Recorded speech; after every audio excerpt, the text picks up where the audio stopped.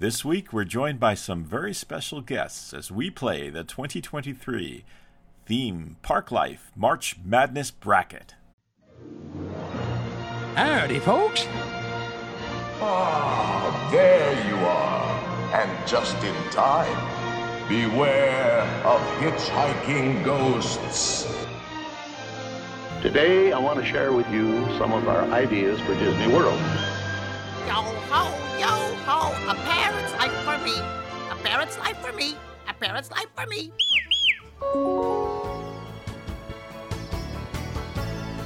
Welcome to the WDW Reflections Podcast with your hosts, Dewey, Ron, and Tony.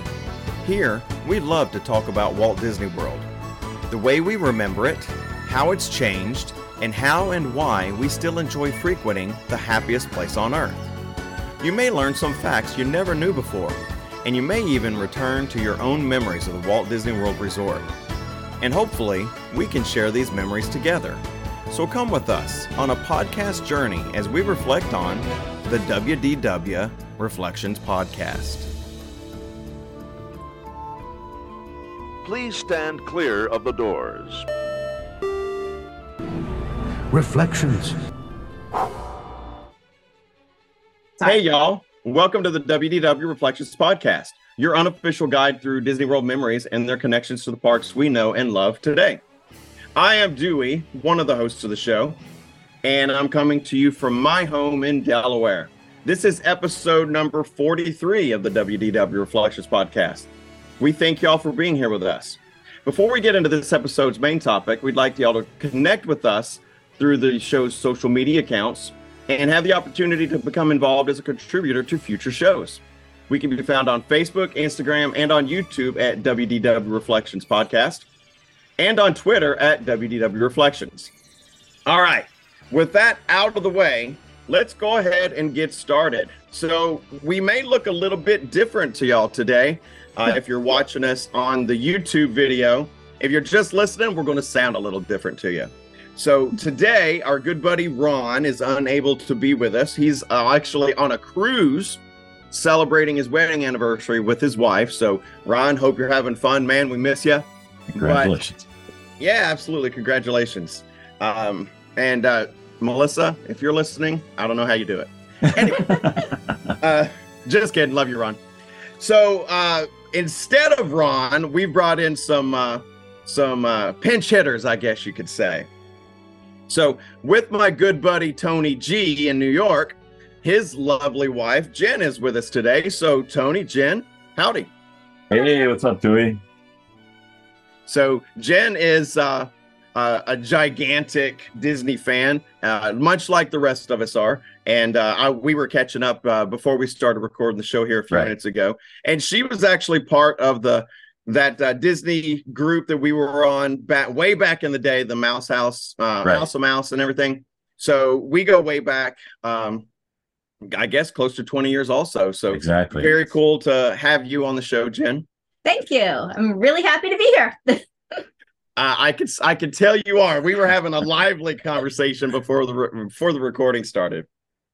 And then those of you that have been listening to the show for a while will probably remember probably the first week of April last year, we had a friend of the show, Aiden, come over from Theme Park Life, which is a Instagram and Facebook group on those social media platforms. And if you guys don't follow them, definitely check them out because it's a lot of fun, lots of Disney and some other stuff, but mostly Disney content on the Facebooks and on the Instagrams and stuff. But our good buddy Aiden over at Theme Park Life does a Disney March Madness bracket every year, very similar to the March Madness college basketball bracket. And so last year it was just favorite rides and things like that, attractions. This year he changed it up a little bit, and we're going to have him onto the show with us today. So Aiden, welcome to the show. I'm going to let you introduce, for the listeners that maybe they weren't with us last year, you can introduce them to your page and give them a little background on what the Disney March Madness bracket challenge is, and then we'll jump in. So, Aiden, welcome to the show. Thank you for having me back. So yes, as you were mentioning, every year I like to do a Disney March Madness tournament. So this started on a different page that I run, my travel agent page. And so this is now the 5th year that we were doing it. And I decided this year, instead of doing current attractions, because all of the sort of nostalgic extinct attractions always do so well on my page. Anytime I post or share about them or talk about them, people seem to really love it. So that was this year's theme. So it's all extinct attractions. I chose 32 different attractions, tried to keep with the most popular options. And then I put them in order. And this year I spent a little bit less time seeding them in terms of, 1 to 32, what is the most popular, what is the least popular. And instead, I kind of tried to group the first round. I tried to group attractions together that were similar, so that way we could knock out some kind of redundant attractions right in the first round. And I think you're going to see that as we go through the first round. Now, I did post all of the matchups in my Facebook, Instagram, and Twitter pages, so that way everyone had an opportunity to vote. The rules when it came to voting were each person is entitled to 1 vote for each round, but you were allowed to vote in all 3 of those social media pages. So if you, felt really passionate about one of the matchups, you could technically have had 3 votes in a round if you decided to go onto all 3 social media platforms. So so I think that's it. So we're just gonna go through. We're gonna go through the tournament, the first round, and I'm gonna have each of you decide which one is going to move on to the next round. Now, of course, it's going to get a little bit more complicated as we move on because not all of our second rounds are going to be the same, or the third rounds, and so on. But I'm excited to see what each of you chose for your brackets. All right, and I was thinking that I was a little worried. It's like, well, I've been voting on, I voted for all of the matchups on your page. And I was like, so this might be redundant. But then I was like, well, no, it's not going to be redundant because my bracket are my choices altogether. Some of your followers on Facebook and Instagram made very bad choices and got the wrong made the wrong choices. So some of my choices didn't make it through. So I had to work through that in my head for a minute. But then I was like, they're actually going to be very different because not everybody made the best choices like I did. Some of them, some of your followers are like my wife, for instance. She loves to go on there and vote for the opposite one of mine and just make a comment canceling out Dewey's vote. And I'm like, stop it. So I had to put my mind at ease. I was worried that it would be redundant with, what we talk about here today. And then what happened on your page, but it's really not, because they were probably going to turn out very different than when we compare our choices to what how it was laid out on your pages. So my mind has been put at ease. So and I think you're going to be surprised at some of the results as we go through them. I know for myself, some of them I was surprised by, and I'll point it out as we go along. I was surprised in some cases with how popular certain attractions were. And then I was also surprised in some cases how close some of the matchups were. Some of them like expected to be complete blowouts ended up just, being within a few votes of each other. So it'll be fun to compare that to what each of you chose. Okay, awesome. So Aiden, are you going to, I know you're going to tell us what the results were from your page. Yes. Are you also going to tell us, I can't remember, I think we did it this way last year, that you're also going to tell us what your choices were, and maybe it was going to be different than what played out on your accounts, right? That's right. Yeah, I'll pipe in as well. Awesome. And then Tony and Jen, did you guys do one collectively, or are you No. Okay, no, good. No, we each have our own. Okay, good. I like it.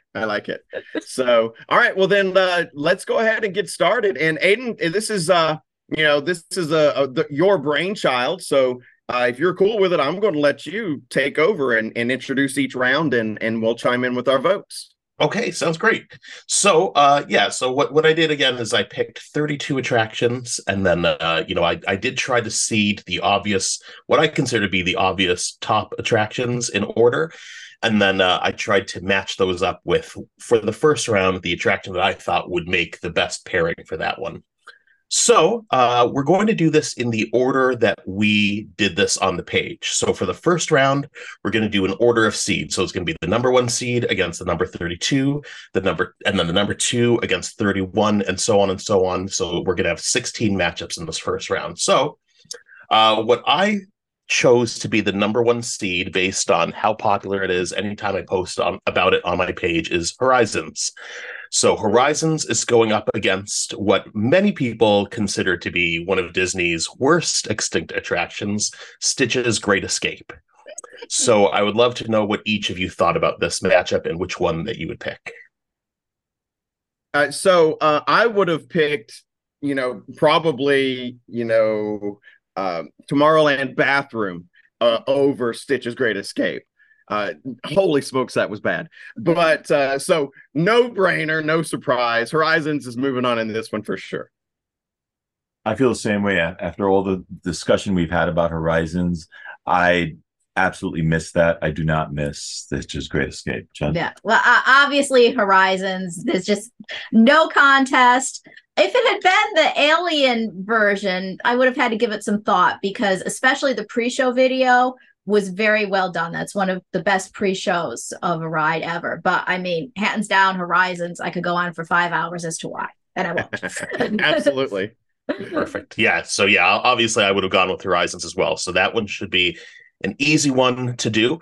Now, when we did this on the page, let's see, the total votes were Horizons got 165 votes and Stitch's Great Escape got 20 votes. So I was a bit surprised that Stitch's Great Escape did get 20 votes. Now, one thing when I put this tournament out there is I don't specify what I want people to vote on. I don't say it has to be based on what you think is the superior attraction. So, of course, some people might be voting from a nostalgic point of view. Maybe Stitch's Great Escape. Maybe they're a younger follower, and it happened to be one of the first attractions that they went on their first trip, that sort of thing. Yeah. And another thing that I noticed were a lot of people were voting based on which one they remember better or which one they had been on more.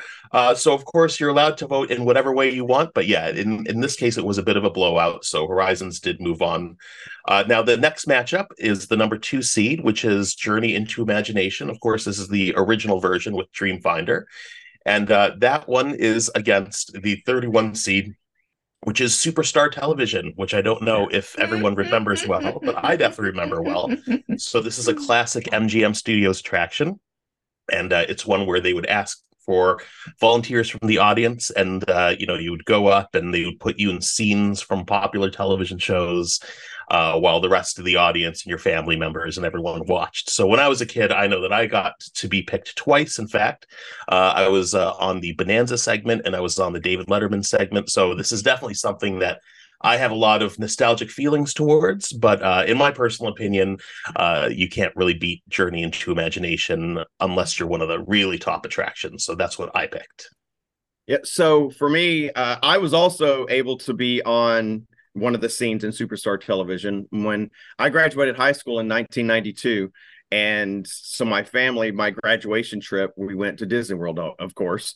And it was on that trip that I got to be in the Cheers scene. So that was really cool. Love Superstar Television. It unfortunately didn't last very long. I thought it was a lot of fun.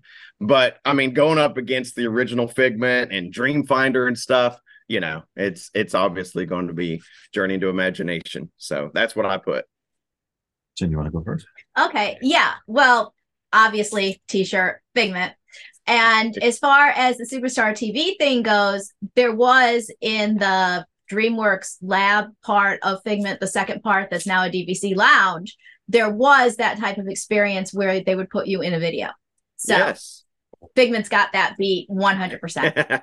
And this will probably get cut, but one thing to say in Stitch's defense, although, bad, is that in the pre-show, not Skippy, but the other alien, I always said if they had put, human flesh on him, he would have been very scary because that robot was a highly advanced audio animatronic with very fluid motion and really good emotion too. Like he would have been a serial killer if you made him a human. He was straight up spooky. So that's like this AI stuff they're doing nowadays. Put the AI in that body, we would have the Terminator, right? Yeah, exactly.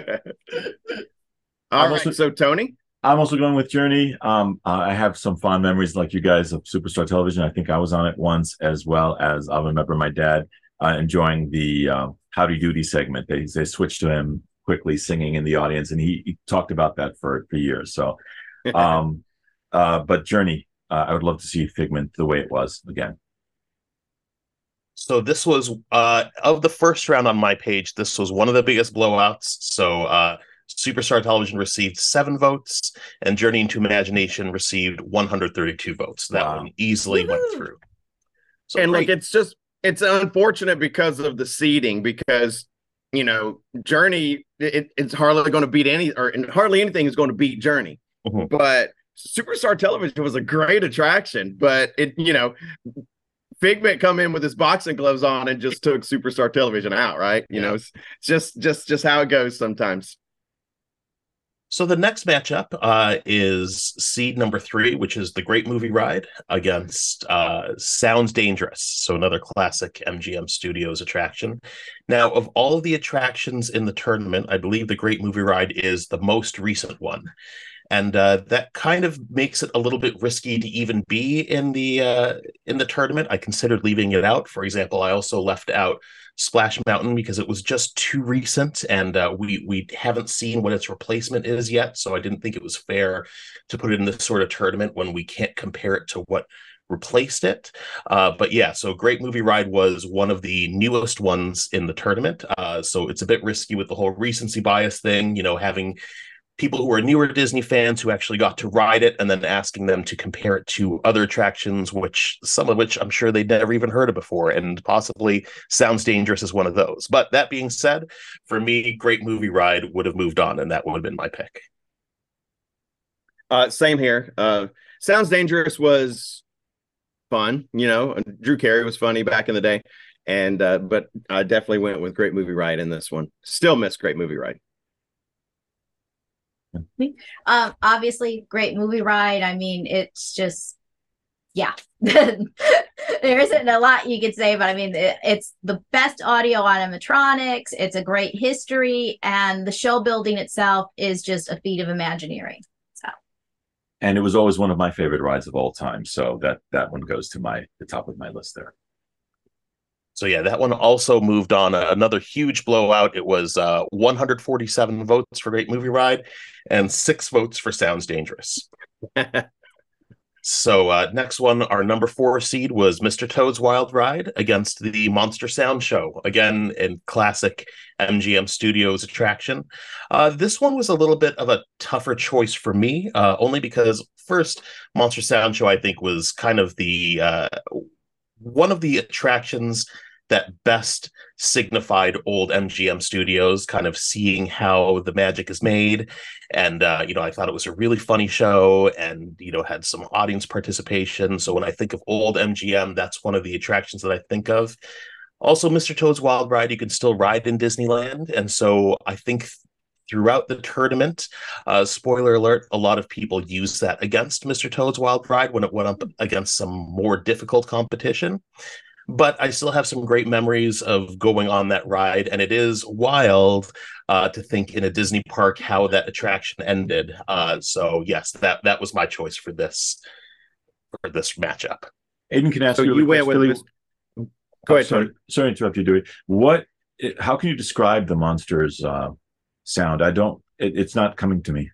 So that was one where it was mostly a video or a show attraction, and it had Martin Short, I believe, and Chevy Chase, and it was sort of like black and white kind of comedy horror footage, and then they would get volunteers from the audience to go on and provide sort of the Foley work of putting the sound effects into the scene. And a lot of it was kind of like set up to be silly and to kind of make the audience participants look silly. So kind of like a lot of easy gags, but it was still a lot of fun to watch.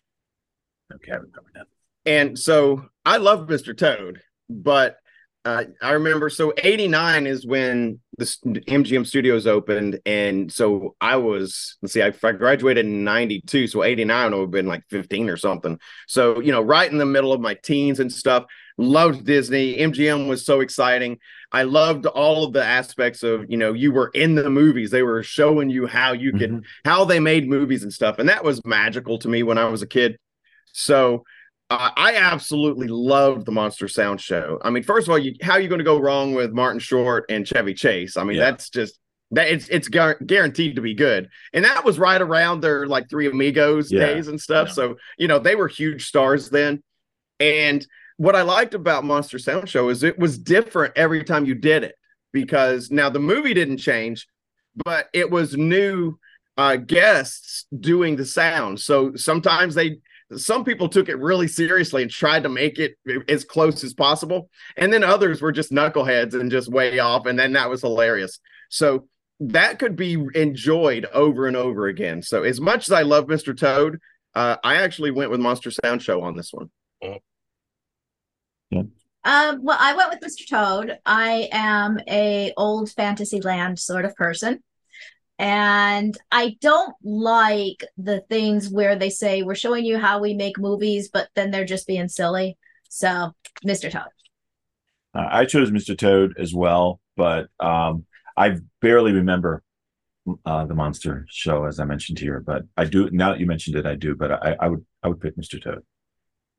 All right. So on the page, Monster Sound Show only received 4 votes, and Mr. Toad received 102 votes. So far, all of the top 4 seeds went through with absolutely no issues. And within our little group, we only have 1 deviation, and that's Dewey. So no big surprise there.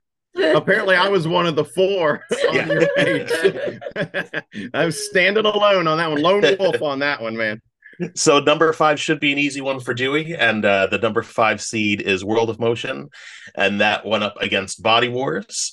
And I'm sure a lot of people remember Body Wars fondly. It was the first of the kind of movie ride simulator type attractions at Walt Disney World. It was in the Wonders of Life Pavilion.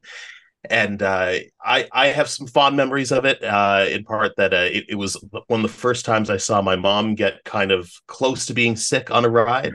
And I remember it amused me at the time. And now that I'm the age that she was when we went on it, I completely understand. And from looking back at some of the old footage and, the Imagineering story and things like that, I realize now that because it was such a new technology at the time, they hadn't quite perfected it yet. Yeah. So I know that a lot of people got sick on it, and they had to sort of tone down the movements.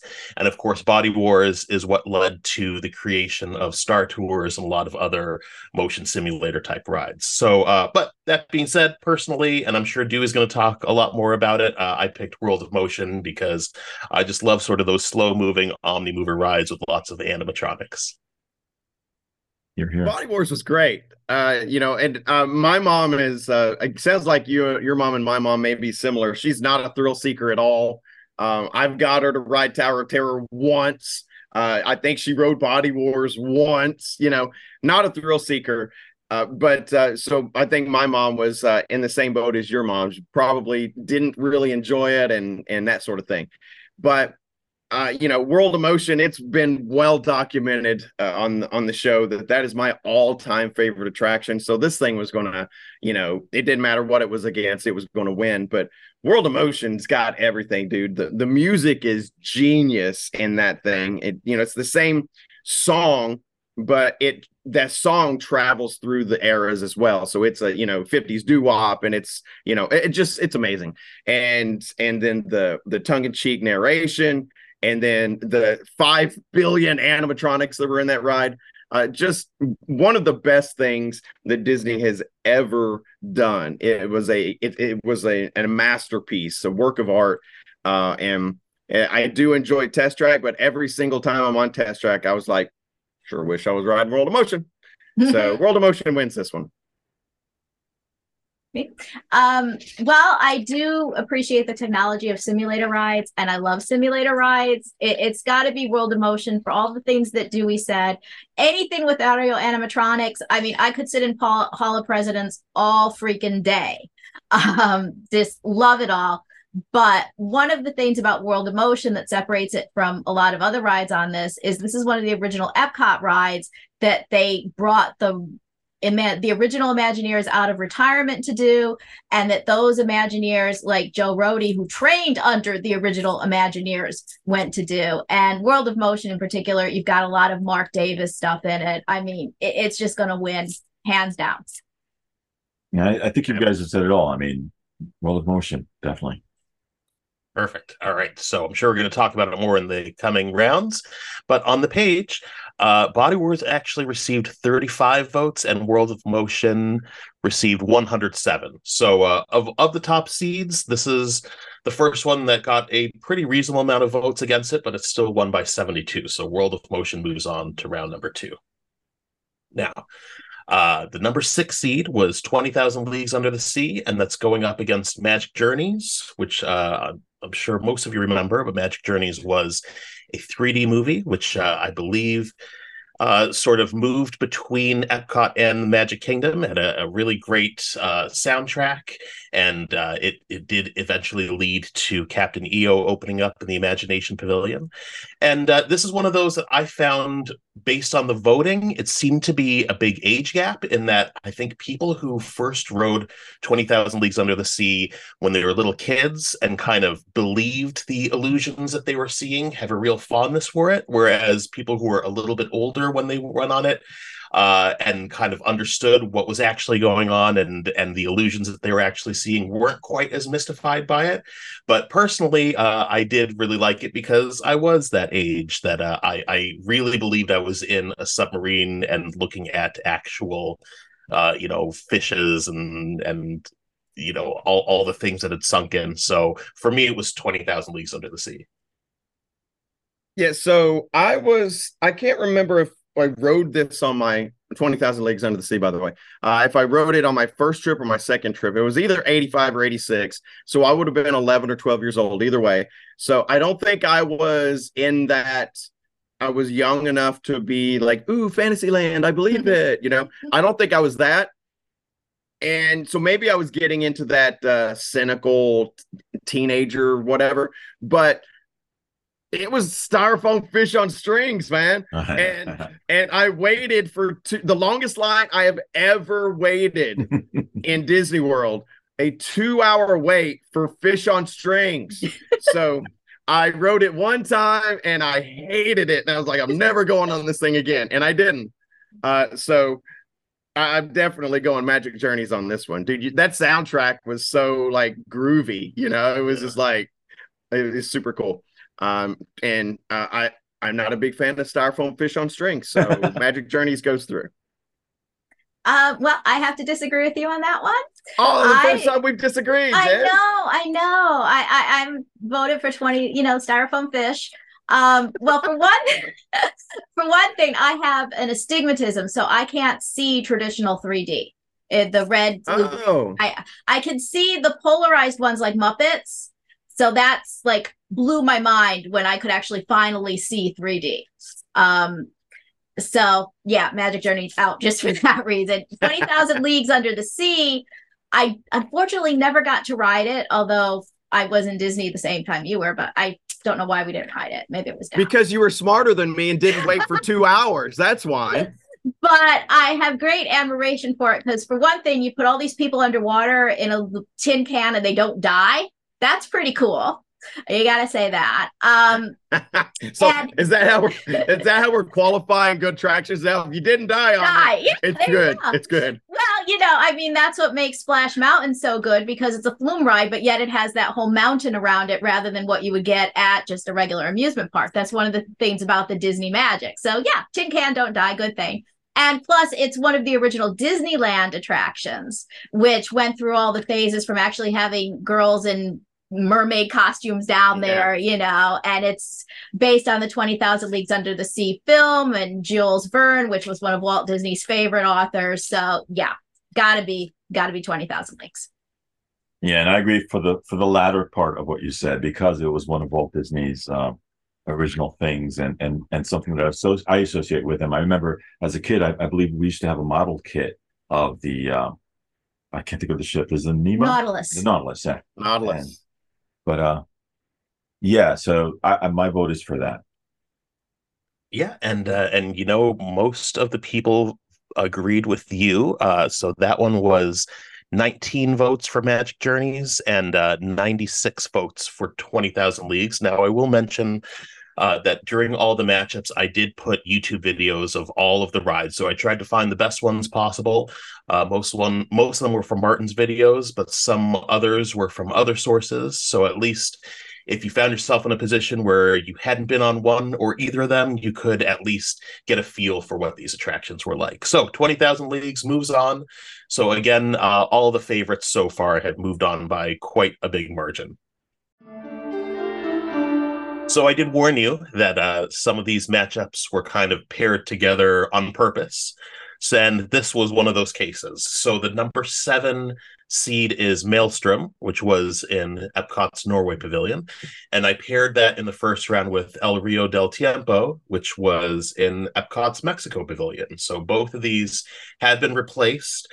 But it wasn't a huge change in the actual ride mechanics and the track itself. It was more of a retheming. Personally, I picked Maelstrom, though I did love both of these attractions. In fact, I probably loved them both equally. But for me, I picked Maelstrom because I felt that the replacement of Maelstrom was a more drastic change than the replacement of El Rio del Tiempo. I think that the Three Caballeros attraction really retains a lot more of the original spirit of El Rio del Tiempo than Frozen Ever After does of Maelstrom. And I know that for a lot of Epcot purists, they were very unhappy with kind of bringing in this sort of fictional land of Arendelle into the real country of Norway. But I still happen to enjoy Frozen Ever After. So either way, I did choose Maelstrom.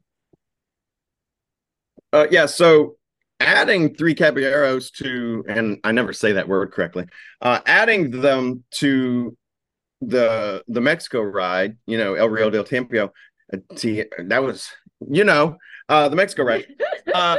It didn't change a whole lot. You still got, you're still in the pyramid. You still got, the It's a Small World version or whatever. It kind of looks like It's a Small World. So it's still pretty good, and it still reminds me of old school Epcot. The travesty that is Frozen Ever After in Epcot is almost a crime against humanity. Thank you. It's a great attraction. It's a great attraction. Frozen's one of the best Disney movies ever. Music's great. Love it. It just doesn't belong in Epcot, and darn sure doesn't belong in World Showcase. Mm-hmm. So I believe Aiden referred to Epcot purists. I should probably have that tattooed on my body. I am definitely an Epcot purist. And Maelstrom was a great attraction. I remember getting the video cassette, planning video, and finding out that, because there was no internet, we didn't have the way to find stuff out. You either found out from the video, the planning video, or from the Burn Bombs guide. So I remember finding out through that planning VHS tape that they were, that it was finally going to be opened, and they billed it as a thrill ride. And I don't know, again, I think that was probably around 89 or 90 when that came to the World Showcase. And so I was 11, 12 years old, 13. So I don't know. And I was scared to go on Maelstrom the first time because they made it sound like this crazy river rapid ride, and although it didn't turn out to be that, it was another Imagineer masterpiece. How they managed to squeeze in Vikings and oil rigs, and it all made sense. Like, what? Yeah, but it did. It worked, and I even loved the movie at the end. I loved everything about it. And even though Frozen Ever After is technically a good attraction, it would be a fantastic attraction if it was at the studios. So Maelstrom gets my vote. Okay. Well, I completely agree with all of that. I think Anna and Elsa belong in Fantasyland. They certainly do not belong in Norway because they're not even from a real country. Hello. I love the original Mexico ride, but I love Donald. So, and they managed to keep the spirit of the original Mexico ride in there. I think one of the best things, which no one gives that ride credit for, is when you look over the side of the boat, now Donald's snorkeling, but it used to just be, I think it was a human snorkeling. I know you could always see the fish. I thought that was so cool. And also the funny guy trying to sell you hats that would travel along with the boat. I thought the way they had that synced was very cool. So there's great things about that ride, but they do remain. Maelstrom was basically obliviated, which is just another crime against humanity. And it was a great ride from beginning to end, total Epcot. I mean, you had the mural in the beginning that showed Norway throughout the ages. You had the Viking in his Mickey ears. I mean, come on. And you had polar bears and puffins, and then going backwards and almost out of the show building and then down the fall. I know the track is the same for Frozen, but you know, and then going down the waterfall and splashing in with the oil rigs. And when you get off at the dock, it was like a little Norway fishing village, which tied right into the movie of the kid with his little wooden boat. I mean, it was perfect Epcot of teaching you through something that was, you know, a fun ride, a family ride. It was just quintessentially what Walt would have done. It was just perfect. So. And what's weird about the Maelstrom is that it was located in a spot that you wouldn't necessarily think that that's a ride or a thrill of any kind, especially if you're not familiar with the parks. If you're just casually strolling through Epcot, especially back in the 80s or early 90s, you would have thought, oh, okay, there's a nice waterfall there. I wonder what's in there. You don't necessarily think it's going to do what it does. And I remember being taken aback during my first visit where my nieces and nephews who had been on it already kind of tricked me, and they said, you know, you've got to get on this thing. It's going to be a nice little ride. And when it went backwards, I think I nearly lost it. But it was a lot of fun. But my vote actually goes to Rio del Tiempo. Did you vote? Yeah. Which one? I said Maelstrom. Oh, Maelstrom. Okay. Mine goes to Rio. I love the Three Caballeros. It's one of my favorite Disney movies. And I love the implementation of it, but I would love also to go back to the way that the ride was in its early days. It wasn't that much of a difference, like you guys said. Yeah, so. this was a hard one. It was very subtle, much of a difference, but I do miss that. Yeah, I think you're right. I think El Rio del Tiempo into Three Caballeros felt more like an overlay, whereas Maelstrom into Frozen Ever After feels like a whole new attraction. So, so yes, it seems like the people on the page agreed with most of you. So in this case, Maelstrom received 120 votes and El Rio received 13. So over the falls with El Rio because Maelstrom moves on to the next round. I see what you did there. So the next one is Classic Epcot Center against Classic Magic Kingdom. So we have Cranium Command, which is the number 8 seed, against the Magic Kingdom Skyway. And, you know, in this case, it was a very easy decision for me. I really loved Cranium Command. You know, it sort of blended an audio animatronic element along with videos of some of my favorite sort of comedic celebrities at the time. I thought it was a really great story, did an excellent job of sort of doing that classic Epcot Center edutainment sort of thing. I think it was a really clever way to do it. I loved the pre-show. I loved everything about this attraction, and you know, I assumed that everyone else on the page would as well. Against Magic Kingdom Skyway, which I think was really cool visually, sort of that kind of that kinetic energy of like seeing something moving in the upper part of your peripheral vision was really neat. But personally, I wasn't a huge fan of it. You know, I felt like it was more of a transportation mode rather than an attraction. There wasn't any like narration or background music the way there is on the People Mover, for example. I thought it was very slow moving. I thought it was limiting for anyone with disabilities. And there are also issues with, for example, I know I was too young to remember it, but I've been told that when I was really little, I guess there was a big sudden windstorm while my family was on it. So they had to stop it. And then they had to call in the fire department. Oh, my. Oh, wow. Yeah, they had to come in with the trucks and ladders and one by one go by and evacuate people that way. So now again, I'm not traumatized by it. I don't have any memories of that, but keeping that in mind, I don't think it was necessarily a great attraction compared to Cranium Command, which I think was a great attraction. So that's why I chose Cranium Command. So I think my reason for not picking Cranium Command is because I think I only did it once or twice. And so I don't think I ever developed that, that nostalgia or that love for it. Really, I think I only saw it one time. I can only remember doing it one time. And I only remember doing the Skyway once or twice also. But I remember that I was fascinated with how a theme park operated and how it was designed and stuff when I was a kid. I was just a giant nerd, I guess. But so being on the Skyway and being able to see like backstage and stuff or seeing on top of the buildings, he was like, hey, it's not really a castle, that just fascinated me. So I remember being on the Skyway and just being like, ooh, look at that. Ooh, hey, look, a parking lot. Ooh, I was just, fascinated by all that. So it's not that it was a magical ride, you were hanging from a wire in a square, but I just enjoyed that, being able to see behind the scenes kind of stuff. So I went with Skyway on this one. Well, I was never on either. But I went with Skyway on this one because Buzzy just creeps me out. The thing that I like about, I'm definitely afraid of heights. But the thing that I do like about Skyway is, like Dewey was saying, that you get to see that sort of behind the scenes, how it's put together. I love the aerial views of the park. I think that is a great thing. And I also was a geeky little 10-year-old. My favorite thing was Ronald Reagan tapped his foot.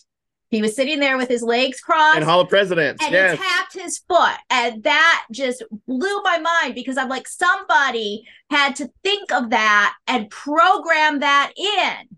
Like that detail. So yeah, I was a weird kid. I knew what the hydrolator was, and I thought that was really fun, the way that somebody thought to do that is shooting the bubbles up. Yeah, so weird kid. But I like that. And also another thing is it's Disneyland, because Disneyland had the same ride. And I like the fact that it's recreated, because everybody can't travel the whole world. I wish we had Tokyo Sea here. That would be just completely awesome, because I'm never going to be able to see that in person in my entire life. And just, so I like the Skyway for the two things: behind the scenes, and because it's one of the Disneyland originals that they moved here for us to enjoy as well. Yeah, in my case, I'm a little bit older than you guys, so I think when I saw Cranium Command, I didn't see it as something that I particularly would have thought that I would enjoy at the time. I think I will lean toward the Skyway. I'm also not too fond of heights, but I got myself one day I went into the park all by myself. My family didn't want to come that day, and I said, I'm going to do every single ride at the Magic Kingdom, and I actually did. I got there as early as I could, and I dared myself to just try and do as many as possible, including the Skyway. And I'll never forget that day when I was up there and getting to see the whole park from that vantage point, considering that I was not fond of heights. So Skyway gets my vote. Hey, so far in the tournament, none of the matchups have had anything closer than about 70 or so votes deciding between them. So they've been a lot of blowouts. In this case, Skyway did move on, and it was only by 14 votes.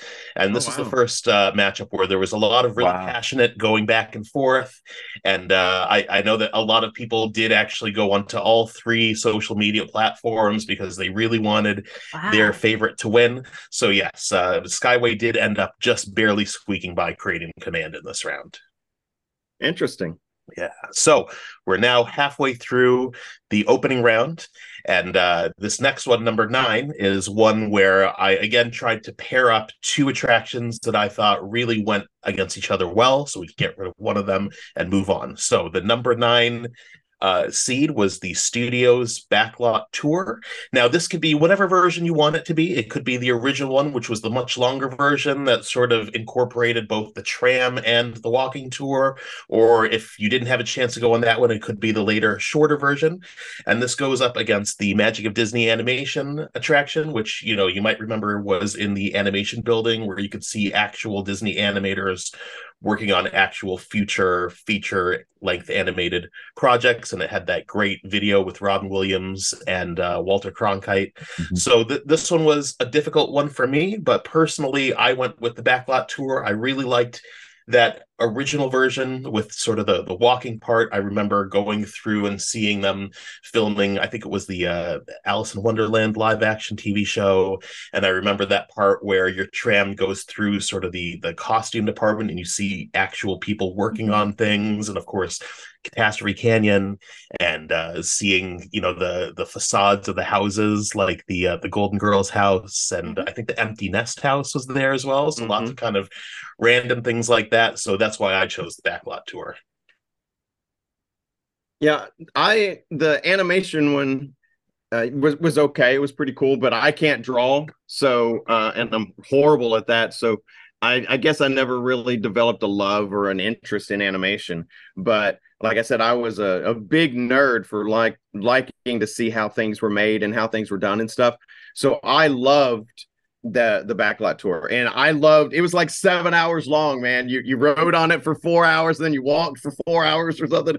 Obviously I'm exaggerating, but like it was like 2 hours or something, really long. But I loved it. I ate it up, every minute of it. So I definitely went with the backlot tour on this one. I remember just seeing, again, VHS video of Catastrophe Canyon, and we were just like, oh my God, the truck blows up, you know.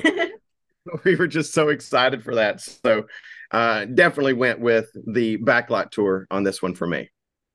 Yeah, I went with backlot as well. This was, like Aiden said, it was a tough one. Tony had a really good experience with the animation one.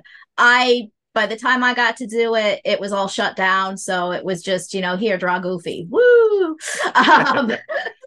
I didn't get to see the working studio thing. I love the backlot tour, even though I got to see most of the lousy part of it, but because I saw it later in time.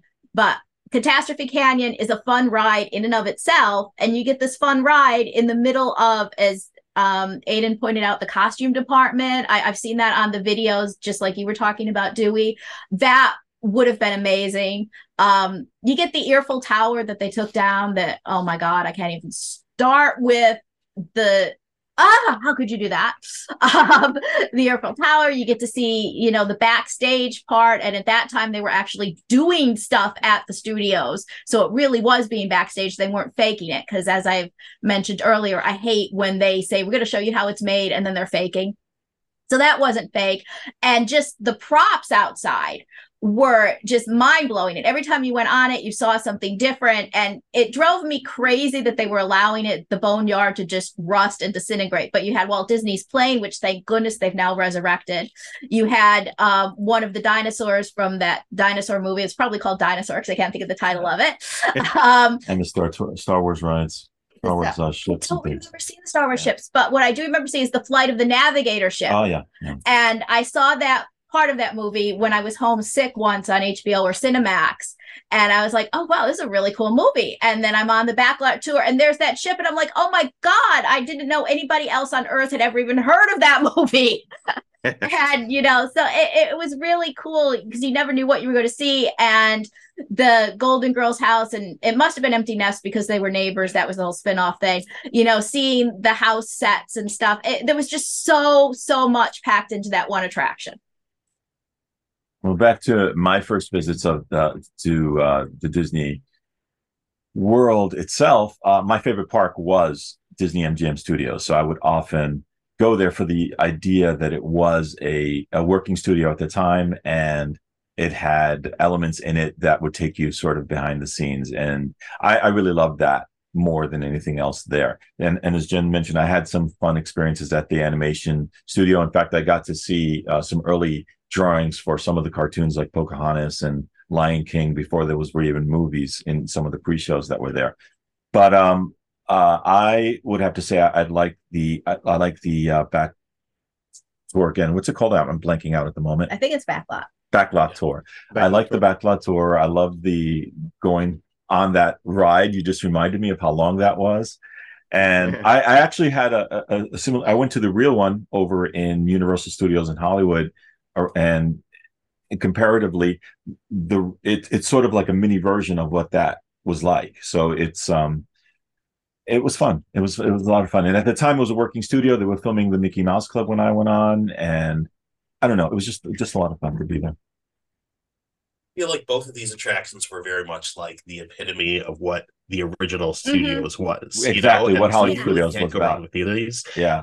One of the people who was commenting on Facebook, this guy named Kyle, he told this great story of his first time at MGM Studios was on a school trip, and he was really interested in animation.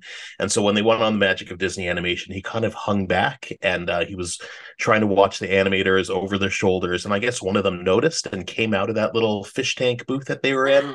And he basically let the rest of the kids go. Don't worry, he'll catch up with you later. And brought Kyle into that little area. Wow. And they showed him, oh, here's how we do it. And here's what we're working on.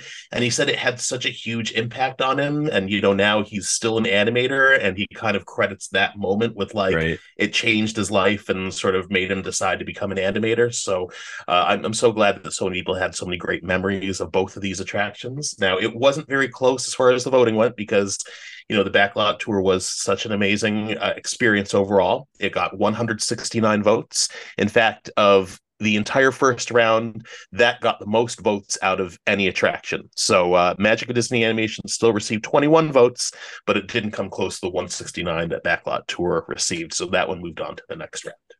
I would like to say really quickly regarding the Backlot, that area was a lot of fun just to walk through. I mean, I'm not going to say that I miss it that greatly because obviously as a Star Wars fan, I love Galaxy's Edge. I love that it's there, but I do miss what it was like to be on those fake. I live near and work near New York.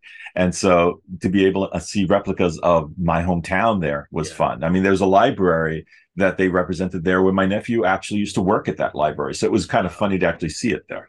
That's amazing. All right. So speaking of attractions that are paired together, the number 10 seed was Universe of Energy, and really easy to pair that up with Ellen's Energy Adventure. And I think this is kind of similar to the retheme of El Rio del Tiempo to Three Caballeros.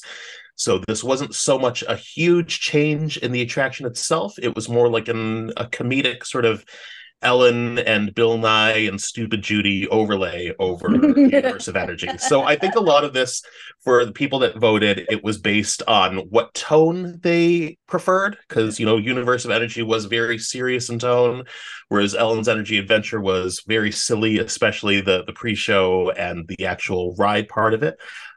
Personally, I chose Universe of Energy, but I could not blame anyone for going either way on this one. Okay, first of all, now I want a Stupid Judy overlay over something. I don't care what they put it on, but I need a Stupid Judy overlay over any attraction in Walt Disney World. Aiden, make that happen. That was a genius comment. I need a Stupid Judy overlay. So this one was really hard for me because, again, being that Epcot purist, the Epcot purist in me wanted to go Universe of Energy.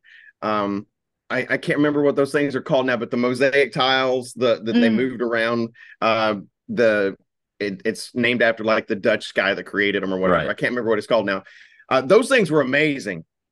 But then, Stupid Judy and Jeopardy and it's just so much fun, so funny.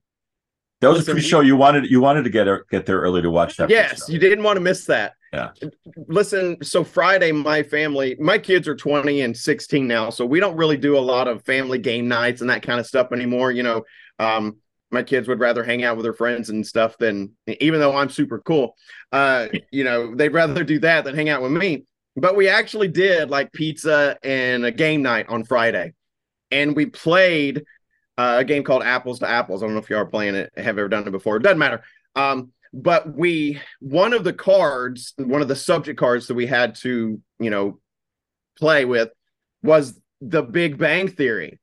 And so whoever laid that card down said the Big Bang Theory, and I said the piggy bank, and my son goes the ding dang, and it was just like, I was like, oh my god, that was so awesome. It just rolled off all of our tongues because we're giant nerds, and that's kind of why I went with this ride, or with why I voted for Ellen's Energy Adventure over Universe of Energy. One, my kids grew up with it, so they've done it a million times. But stuff like that, I mean, anytime, and that's just one example, but anytime someone says Big Bang Theory, I'm always like, the piggyback, and one of my kids will bounce back with it. So I went Ellen's Energy Adventure. Yeah, I did too. I'm usually a purist with the Disney stuff, but I love Ellen. This was from when she was a stand-up comedian before she had her TV sitcoms and her talk show. And I love Jeopardy. And, so wow, the two things combined, and just the pre-show video, it's just amazing. Like, my favorite line is when Bill Nye comes in and Ellen goes, because no one locks their doors in New York. I mean, oh, great. And my favorite thing about the Universe of Energy, with whichever version it is the dinosaurs. I've always loved dinosaurs. And of course, these are replicas of the dinosaurs from the World's Fair, from Ford's Magic Skyway, which were then moved into the Disneyland Railroad in California. Next to the California part, there's a dinosaur park because Primeval World so makes sense with California, whatever. But to have those dinosaurs here and be like, those are the dinosaurs, because my parents went to the 64 World's Fair and saw all the Disney stuff there. So whenever I was in Disney with my parents, it was like, so cool. And I love the Ellen animatronic when she's with the snake dinosaur and she's like, I'm going to use it. I'm going to use the stick. I mean, they were just great additions to it that, you didn't have in the original. And I don't think they hurt the original at all, because hearing about fur coats being in this year in the weather forecast, the weather fashion for mammals are wearing whatever. No. I was like, where did the ride go? So yeah, definitely Ellen. Yeah, I'm going to go with Ellen as well. Everything you said, and plus, it was just fun. It was a fun ride, and as we mentioned earlier, it's the kind of, even the pre-show was something we wanted to be there for, just for the laughs. So this was a very close one. Only 9 votes separated them. Universe of Energy ended up winning, and most of the people who voted for Universe of Energy mentioned the song. And of course, a lot of us are fans of sort of that classic Epcot Center thing of each pavilion having its own original song. I don't know about you, but I still have my vinyl record of the Epcot Center album. So yes, it was very close, and that is what moved on. So I am interested in seeing in your next round, since you all chose Ellen, how she does in the second and third rounds. Didn't they still include the music to the song, though, at the end of the ride or something? Yeah, I think when you walked out. When you walked out, yeah. The guy singing. Yeah. All right. So the next matchup we're going to talk about is Snow White's Scary Adventure against the Timekeeper. And personally, I wasn't a huge fan of Snow White's Scary Adventures. I feel it was a little bit similar to Mr. Toad's Wild Ride, but not as fun. And as a child, I was scared by it. Now, the Timekeeper is something that I personally did not get to experience, but as a fan of Cranium Command, I feel like I would have really liked it, because it looks like it was similar in tone, and I like the mixture of video with the animatronic. So I voted for the Timekeeper in this one. So for me, for this one, Timekeeper was great. It was funny. Robin Williams was the voice of the animatronic, and it was close to around the time of his his starring as Genie and Aladdin and everything. So he was riding that Disney high. He was in just about everything. Him and Martin Short were in every attraction in Disney World for a little while, and so it was really funny. And then the mean lady from Cheers, the little waitress, I can't remember her name, but she was the voice of Nine Eye. That was the video camera robot that gave the 9 cameras, so it was the Circle Vision movie. And it was a lot of fun. I really enjoyed it. And but it's probably good it's gone for my family because my kids never let me go see those Circle Vision movies. They're like, Dad, I don't care about Canada, so we never go see those. So they probably wouldn't have liked this one anyway. But I enjoyed it as a kid. But for me, and when I say a kid, I was probably in my teens. But for me, I went with Snow White just because it's that old school Disney dark ride. It's just that's the classic Fantasyland attraction. All of the Fantasyland attractions were, characters painted on wood, just standing up there, and your car moved around them. But it's still that classic Disney Fantasyland dark ride. So I went Snow White on this one. Well, I should have gone with Timekeeper, but I went with Snow White too. Although I love audio animatronics, not a fan of Robin Williams, not a fan of Circle Vision, especially because you have to stand there. And there's enough walking and standing in Disney already. I like a nice sit down ride. Thank you very much. So that's Jen, those are lean rails. You're not allowed to sit on them. They'll yell at you. Yeah. It's leaning doesn't help. You need to sit. So not Timekeeper. I went for Snow White, as I said, because again, classic dark ride. It's a ride that was in Disneyland, Walt's Disneyland, so that gets my vote every time. I did love the fact that the robot itself kind of looked like Robin Williams. I think at the time he was having a riff with Disney, and I don't think he went out and admitted, I don't think they publicized the fact that was his voice, but it looked like him and it sounded like him, so it definitely was him. I missed that. I missed seeing that, but I would have to go with the classic attraction as well. Although, Aiden, like you said, I took my young niece on there. She was for her 5th birthday, and she screamed her way through that entire ride. It's not supposed to be that scary because it's Snow White, but it scared her to death. It is funny that they had to add the word "scary" into the name of the attraction. Mm-hmm. They're getting so many complaints. Yeah, and when you change the name of your attraction and add the word "scary," they're trying to tell you something. Yep. Yeah. So, this is one, it wasn't too close. Snow White's Scary Adventure did beat Timekeeper 87-28, so it moved on to the next round. So the next one was a very obvious pairing, and that's Kitchen Cabaret versus Food Rocks. So another one where the one replaced the other. Now, I'll admit I wasn't a huge fan of either of these. I think at the time I was too young to really appreciate a lot of the humor. I think it was a lot of pun-oriented stuff. But having watched the videos recently, I definitely preferred Kitchen Cabaret between the two. So for me, when I saw Kitchen Cabaret, it was my first time there, first or second time. So I was 11 or 12, and it was interesting, but it was like, all right, I already eat my vegetables. I don't need to watch a show about it. I like broccoli. So, but I remember Food Rocks was, my teens, late teens or so probably. So music from the 90s, Tone Loc and that kind of stuff.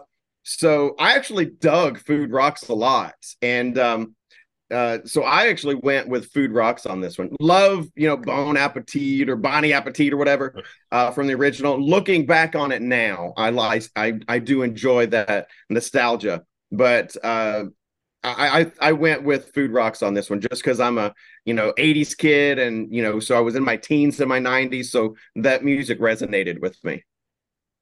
Well, I picked Food Rocks just because I can't stand Bonnie Appetit. I liked the food. I liked watching the refrigerator open itself and the food and little eggs rock back and forth and stuff. That part I liked. So that's really all I have to say because they're both pretty similar. And I have to admit that as far as these two go, I was not familiar with either one of these rides, and I went with the ride that I heard much more about, which was Food Rocks. I'm totally blind guessing on this one. I don't remember either of these. This one was a relatively close one, only 47 votes between them, but in the end, Kitchen Cabaret ended up winning 71-24. So this is another case where the classic one went on to the next round. This next matchup is similar to the last one. Our number 13 seed is Captain EO, and goes up against the one that replaced it in the Imagination Pavilion, Honey, I Shrunk the Audience. Personally, for me, I was a much bigger fan of Captain EO, and I think it's that thing where I think Honey, I Shrunk the Audience, for me, visually hasn't aged that well because it was using a lot of sort of early CGI, which doesn't look that great now. And whereas Captain EO was much more practical effects, and I really like the video that they would show in the pre-show of the making of Captain EO, and I just really enjoyed it. And then I also enjoyed it when it came back, and they added a few extra little effects in the theater. So that's why I went with Captain EO. So you're telling me that somebody could not vote for the movie made by George Lucas of Star Wars, Steven Spielberg of Indiana Jones, and then Michael Jackson, who was the biggest star in the world in the 1980s. How does anybody vote for anything but Captain EO? Was it cheesy? Absolutely. It was super cheesy. And, it was, using 3D, and it was cheesy 3D. That stupid little thing would fly up to you and everything, and kids would. And everybody would start reaching up to grab it. Oh yeah, super cheesy. And then it's like, hey, did you see the new Michael Jackson video? Yeah, he's in space. I mean, it was just a Michael Jackson video. Like, how does anybody not vote for that? So if you were a kid of the '80s, man, you were like, Michael Jackson, Captain EO. Okay, I'm in. So Captain EO, come on, get out of here. Yeah, 100%. I saw the making of Captain EO on television, jaw floor, like, wow. I thought it was an actual movie because, as I said, TV, I saw it. I didn't realize it was just a ride for Epcot. I thought it was an actual new Disney movie coming out. It was so spectacular, the money they put into it, the body cast to lower that lady around, just terrific. She's creepy as all get out. I love Michael Jackson. It's got Hooter in it from the cantina? Well, like, it looks like the guy. He looks like Max Rebo, yeah. Max Rebo. It's Max Rebo. Come on, it's Max Rebo. And plus another connection to it. I mean, it's a great positive song. It's one of Michael Jackson's best "We Should Work Together to Save the World" songs that he does. And plus the choreography in it is by Arlene Phillips, who choreographed this show about choo-choo trains called Starlight Express, very big in Germany, bombed over here on Broadway. Tony and I have a secret life as liking English musical theater. So we know her work from that. And it's just everything. There's just nothing bad you could say about it other than maybe cheesy 3D. It's just terrific.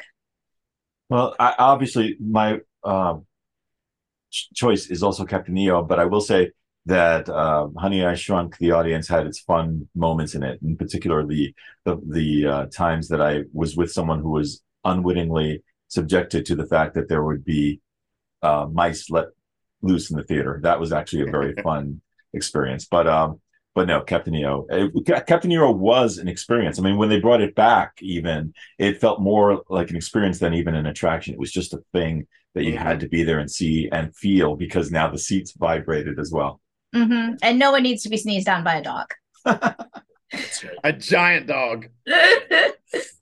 So this one was actually very close. Only 10 votes separated them. Captain EO ended up winning 84-74. So he moves on to the next round. Wow. Okay. I'm shocked by that. Yeah. I was shocked that it was that close. But I think some people have mixed feelings about Michael Jackson sort of historically. So, I don't blame them for how they feel on that. But I think other people who voted for Captain EO also had mixed feelings about Honey, I Shrunk the Audience and how it was sort of turned into the theme of the most hated version of the Imagination Pavilion. So, a lot of contentious arguing in this matchup.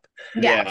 But the next one is another example of two very similar attractions, and it is Communicore against Innoventions. And this is one where, I'll be honest, I had a bit of difficulty remembering which one was which, because it was, the attractions that were within this pavilion changed so much throughout the lifespan of each of them that it's hard sometimes to remember, was it one or was it the other? But all the early stuff with the was it the Astruder computer and all of those things in Communicore, that's what put it over for me. So I ended up choosing Communicore over Innoventions. Yeah, absolutely, definitely. To me, Innoventions pretty much became an advertisement. Basically, companies could just come in. It was basically them trying to sell you their stuff. Communicore was what Epcot was in the beginning. It was imaginative, and it was things that you would never seen before, like the first touch screen. I mean, we're talking in the 80s, like everybody has a touch screen now, but in the 80s, like you were using a touch screen. What? And the great big giant sculptures, like, I mean, it just looked like the future. I didn't know what the future looked like, but it was in Communicore, it was just amazing. And then the original store that was in there, oh my gosh, it had all the Epcot logos. Just again, Epcot purist. Communicore was awesome. The student computer, like you said. I can't remember the attraction where you would go in and you could vote with the little things on your chair, on the arm of your chair. I can't remember what that was called now, but that was super cool. That was over there in Communicore too. I got to go Communicore on this one. Yeah, me too. I never have used the word innovations. I always have continued to call it Communicore. I mean, Communicore East to Communicore West were the foundations of Epcot. I mean, they were the, Aiden used the word earlier, the edutainment. I mean, that was everything. Innovations was just a poor shadow of Communicore. Wow. Yep. Okay. Well, I'm on it. The same train. Nice. Yes, and the monorail was supposed to go through Communicore East and West. That's why the ceilings are so high and hollow and the beams, and yeah, that would have been good. Not the monorail. They were supposed to get a people mover. Oh, a people mover. Yeah. I know it's a something. Yep. There was going to be a people mover, and they postponed it, and it was going to be in phase 2 or whatever. And you know how that goes. Yeah, but you're right. They were supposed to have their own people mover there in going through Communicore. So yeah, that would have been so nice. And don't even get me started that one of those buildings are completely gone now, and in its place is a garden. But anyway, go ahead, Aiden. Back to you, buddy. So only 17 votes separated them. In the end, Communicore went on to the next round. Yay. So next one is another very similar pairing. It's if you had Wings versus Delta Dreamflight. So two sort of smaller omnimover, slow-moving indoor dark rides in the same building. Both of them kind of really just a commercial for an airline. So if you had Wings for Eastern Airlines, and of course Delta Dreamflight for Delta. I don't think I ever actually got to go on If You Had Wings, so I've watched the video quite a few times, and I do love the song. And whereas with Delta Dreamflight, I did go on quite a few times. It was right at the age when I was getting really into that sort of ride, sort of that Horizons age for me. And of course, like Horizons, towards the end, it was sort of a perpetual walk-on because nobody ever lined up for it. And because, of course, with those kind of omnimover rides, that it loads and unloads so quickly that they can really move a lot of people through. I really love some of the scenes in Dreamflight. I remember really especially loving the Japan scene. Oh, dear. Looks like Dewey's power is out again. Oh, no! Well, you can finish your thought. Okay. So yeah, I really enjoyed the Japan show scene in there. So personally, because of that and because of my own nostalgic feelings, I chose Dreamflight, but I could certainly understand why anyone would choose If You Had Wings. I'm trying to remember what the main difference between them was. I think I would have chosen Delta because I think we flew Delta mostly to go down there. That's true. In all of our trips we have. Well, my first trip was back in '85 was on Eastern. I got my little wings, and I had the misfortune of having to go on If You Had Wings, had wings, had wings, and so I only chose If You Had Wings because I don't know the Delta Dreamflight one at all. But really, I'd rather choose watching the pavement. I feel like If You Had Wings kind of had a bit of a World of Motion sort of vibe to it, where it had like that really repeating song, and then based on which room you're in, it would be a slightly different version of it. And I think that both of them really suited the era that they lived in. Dreamflight was a bit more slick, kind of really felt like it belonged in kind of that early 90s sort of aesthetic, whereas If You Had Wings was a much sort of almost a psychedelic, similar to like Magic Journey sort of feel to it. Yeah. I think I was also very tired when I went on If You Had Wings, which probably made me hate it more. It had no audio animatronics in it. It was just looking at film that looked like it was from the 70s. It was just like, bye. Yeah. Not my thing. Sure. Do I just try to get Dewey back? Just double checking to see It's if like he's gonna try to rejoin. Oh, okay.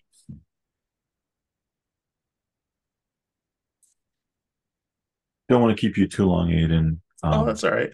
Yeah. So, Tony, did you have a preference between those two? I think my preference would have been Dream Flight only because I remembered that we used to take Delta to go down there. Yeah. So Okay.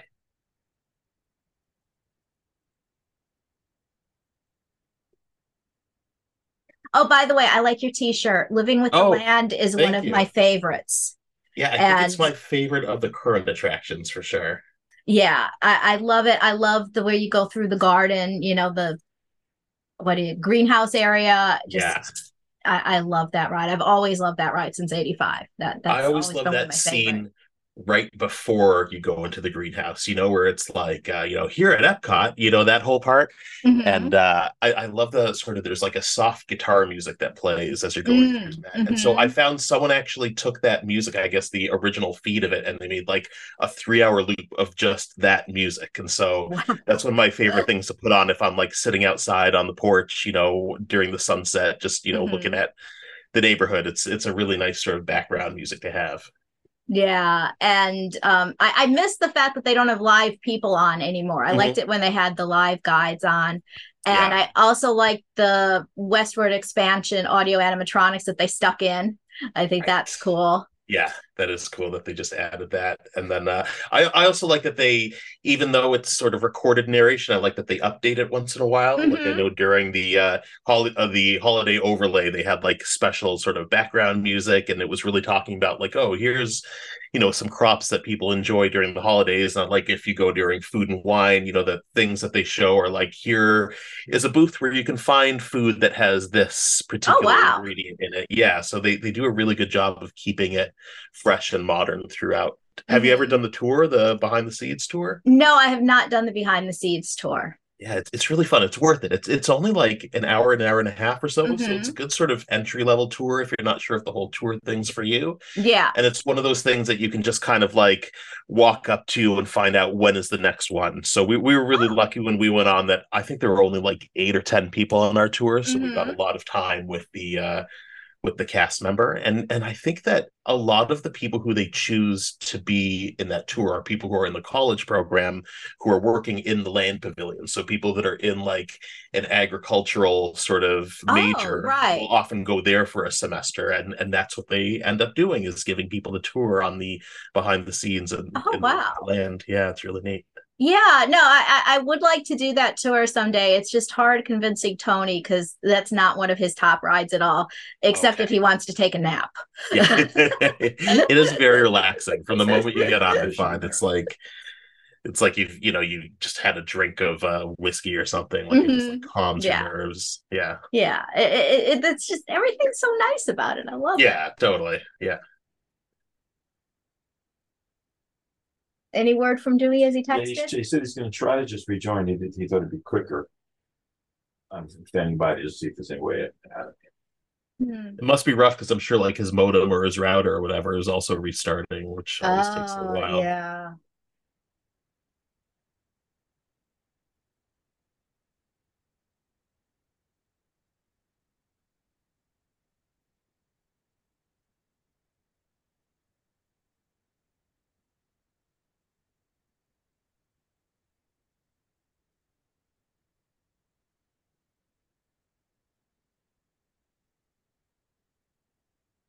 Of course, it waits till we're down to almost our last ones here, right? Yeah. Well, that's the thing. I mean, we're still in the first round, which is kind of tough with us, having so many, like having 32 attractions. Almost a couple hours in. So I don't know how you're going to do it if you're going to be editing it down, because I can't imagine you want to have like a 4-hour podcast episode. No, I'll try to find a way. I mean, I think it's been interesting so far. Yeah. Regardless. Well, especially because in that first round, we're kind of talking about each of the attractions. So Yeah. the first round's always going to take longer. Whereas the next one, when you're choosing between Skyway and Backlot Tour, you don't have to go into so much detail about what they were. Exactly. Right. Yeah. I'm sorry, Jenny. Again.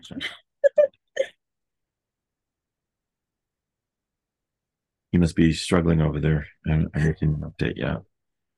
I see his picture. Like good. Picture, not Coming video, but picture. Coming up.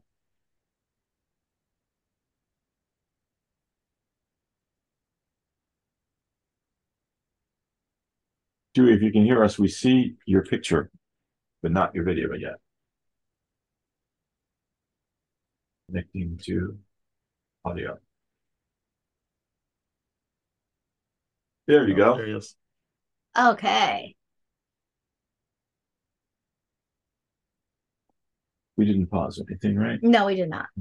So we need Dewey to give his explanation. Right. I think I was done. Did it right? Did you pick one of those? No, you popped out right when you were going to do it. So Tony and I did ours, but yeah, you did. No, I think I finished, and then it went to you guys, and then I think Aiden was going to move on to the next one. Aiden, do you remember? I don't remember. I'm sorry. So we were doing Delta Dreamflight against If You Had Wings. So yeah, actually, Dewey, I don't think you did have a chance to do that. Oh, so you guys kept going after Yeah. Okay, gotcha. Okay. Right. So Tony and Jen, you guys went? Yeah, we Yes. Okay. So Delta Dreamflight and If You Had Wings. Okay. Mm-hmm. So all right. So then Tony, here we go. Here's the break. Okay. All right. So this one was a lot of very similar attractions. I actually, as far as my memory went, I couldn't remember which one I liked. I think in every other instance, I had an instant winner or knew in my head which way I was leaning. For this one, I wasn't really sure. I actually went and watched some of the videos that you were posting, Aiden. So I actually went with Delta Dreamflight on this one just because purely because of the music. I thought that the music was better in Delta Dreamflight than in If You Had Wings, and that's what won it over for me. Again, very similar attractions, but the music in Delta Dreamflight, and I actually had forgotten how good the music was, but that's what put Delta Dreamflight over for me was the music. And this one was an incredibly close matchup. It kept going either way throughout the voting time. And in the end, it was, in the entire tournament, the second closest result, in which Delta Dreamflight won by only 2 votes. So, wow. Yes, it looks like it had a significantly more number of votes on Facebook as opposed to the other platforms. So that's what put it over. So Delta Dreamflight moves on to the next round. And now we're at our final matchup of the opening round. And again, 2 very similar attractions. So it's 16 versus 17, Mission Mars versus Extraterrestrial Alien Encounter. I really could have gone either way. I definitely feel like Mission to Mars was a very groundbreaking sort of attraction when it came out. Nothing like it had ever really been seen before by a lot of audiences. But I also think that Extraterrestrial was a really cool way to retheme that exact same technology. Of course, this is the same attraction that was later rethemed into Stitch's Great Escape. And I think I was the right age to do Extraterrestrial, where I wasn't really too scared and I was looking for a little bit more of an adult experience. But still, I ended up choosing Mission to Mars because I think I prefer that theme a little bit more. So Mission to Mars is a great, original kind of era.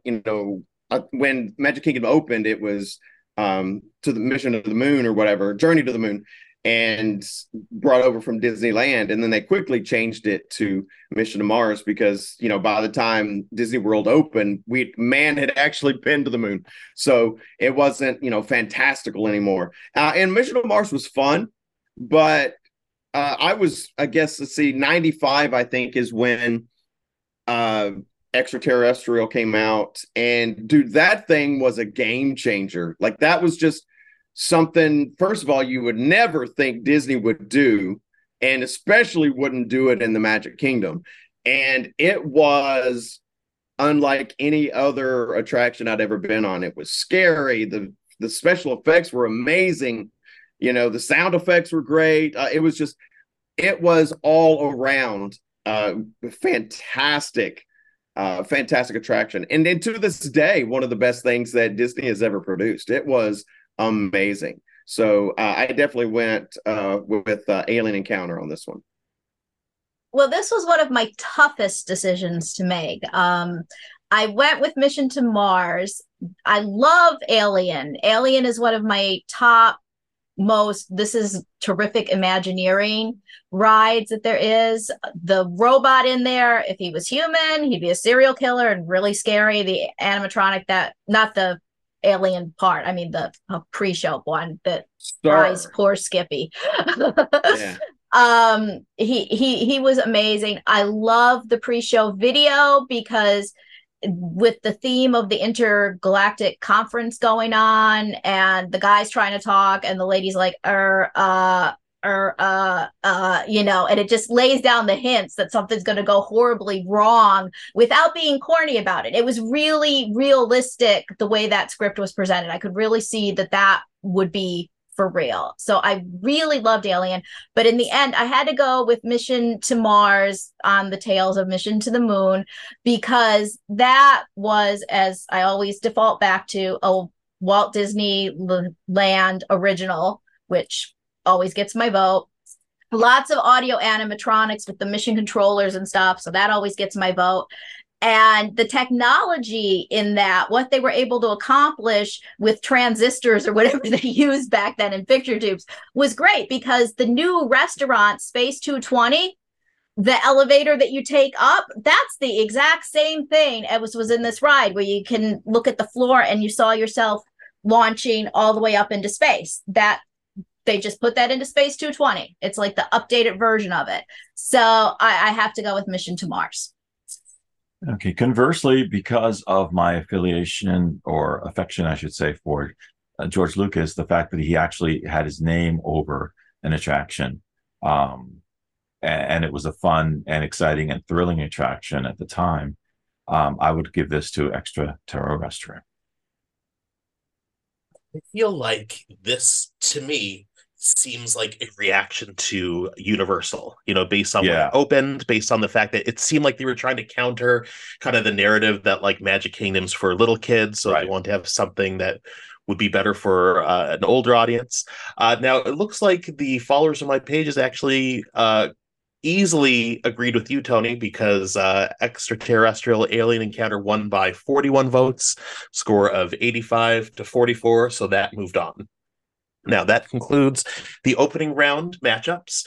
So here's what's going to happen. Now that you all have your own brackets, and they're all a little bit different because you all voted differently in some of the matchups, I'm going to tell you on my page what the second round matchups were, and we're going to go sort of down in order, and you can find the brackets on my pages if you're interested in following along. But meanwhile, for each of you, I want you to tell me on your brackets who is matched up in each sort of matchup, and which of those two moved on. So really, your matchups in this next round and in the following rounds are going to be different from the ones that were on my page. So this should be fun to see how everything kind of differs right now. So the next matchup, based on what moved on, was Horizons versus Extraterrestrial Alien Encounter. And no huge surprise on my pages, Horizons ended up winning this one pretty easily, 103 to 25. And for me, my matchup was the same. It was Horizons and Alien Encounter. And for me, Horizons moves on. Well, I cheated because I had Horizons and Mission to Mars, and I couldn't pick between the two of them. And so I went through all the other ones, and it turns out that it doesn't matter what my answer was for this one. So I just wrote a question mark. Okay. Mine was Horizon. Okay. Perfect. So, yes, looks like for most of us, Horizons moves on. The next one in mine was Magic Kingdom Skyway against Studio Backlot Tour. Of course, I was a little bit salty that Cranium Command didn't move on, so I was happy that followers of my page went with Studio Backlot Tour 22 to 118. So, again, a very lopsided victory. So, Studio's Backlot Tour moves on. And my bracket was the same as your page for that one, Aiden. So it was Backlot Tour and Skyway, and Backlot Tour moves on for me. Exactly the same thing as Dewey. In my case, I had Skyway moving on, but based on our discussion earlier, I do miss the backlot, but I'm going to go with what I wrote here, Skyway. Nice. Perfect. All right. So, next matchup on my page was 20,000 Leagues, which had beaten Magic Journey, versus Snow White's Scary Adventure, which had beaten The Timekeeper. I probably would have gone with 20,000 Leagues, but in this case, this was the single closest matchup of the entire tournament. By one vote, Snow White's Scary Adventures ended up moving on. So 20,000 Leagues Under the Sea did not make it past the first round in my bracket. So this was Fish Snow on White. sticks. Yeah, fish on strings. It's Snow White versus Magic Journeys. And for me, Snow White moved on to the next round. Well, I had the 20,000 versus Snow White, and Styrofoam Fish on Strings won for me. Oh, you're killing me, Jen. Humans in tin cans not dying. I love it. Snow White's mine. Nice. Okay. And then the last one for this half of the round was Communicore against the Great Movie Ride. Now, this is one of those where I probably would have gone with Communicore. I do really like Great Movie Ride, but here's the thing. For me, especially in the last few years, it became kind of an optional attraction rather than a must-do attraction, though I did have some really good memories with it, which I'll talk about a little bit later. But it was a very lopsided victory on my page, 140 to 9. Great Movie Ride ended up moving on. I had the same bracket, Communicore versus Great Movie Ride. And I think it's just because Communicore, even though as much as I loved it, and when we were visiting Epcot in those years, we didn't go every time because, of course, you had to go straight to the big rides, So for me in that one, Great Movie Ride won. I too had Communicore and Great Movie Ride. And although Communicore is the epitome of Epcot, the epitome of Walt Disney to me is the Imagineering with the audio animatronics. And also, as I had said earlier, the show building for the Great Movie Ride is a feat of Imagineering. And I also remembered that they had the museum pieces in the beginning of the queue, such as Mary Poppins' horse from the carousel. So, Great Movie Ride. And Great Movie Ride was always one of my favorite rides at Hollywood Studios. Never missed it. So, number one for me. There we go. Perfect. Okay, so now we're going to the other half of this round's matchups. We have, on my page, we had Mr. Toad's Wild Ride against Captain EO. And in this case, Mr. Toad ended up winning 99 to 34. Wow. So mine was different because I chose Monster Sound Show over Mr. Toad. So it was Captain EO versus Monster Sound Show. And in my bracket, the Monster Sound Show moved on. Wow. Wow, that's surprising. I tell you, I loved that one with Chevy Chase and Martin Short. That one was just so funny. I really liked that one as a kid. Nice. Well, I had Mr. Toad and Captain EO, and for the reasons that I said earlier about Captain EO, that one moved on. And I also remembered that, and now I forgot his name again, John Napier. He worked on Captain EO too. He's done all the big musicals, Les Mis, blah, blah, blah. So yeah, Captain EO. And although I like the Drock Ride tradition of Mr. Toad, Captain EO. Yeah, and Captain EO, one of my favorites. Wow, that's great. I'm so glad that we're having some differences in our brackets here. Now, the next one is kind of one of those funny ones where, just reading all of the arguments between Kitchen Cabaret and Food Rocks in the first round, I was laughing because I knew what the next round was going to be, and it really did matter which of the two won, because it's World of Motion, and in my case, or on my page's brackets, versus Kitchen Cabaret.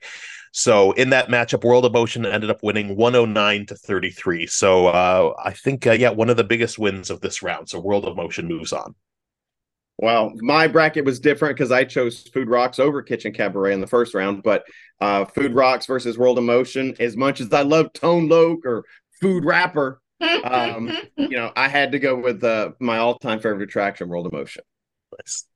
Yeah, I had World of Motion, Food Rocks, and obviously World of Motion. And I just learned that part of the westward expansion, there's a couple scenes from that were in World of Motion, the stagecoach scene, for example. So, I mean, yeah, hello.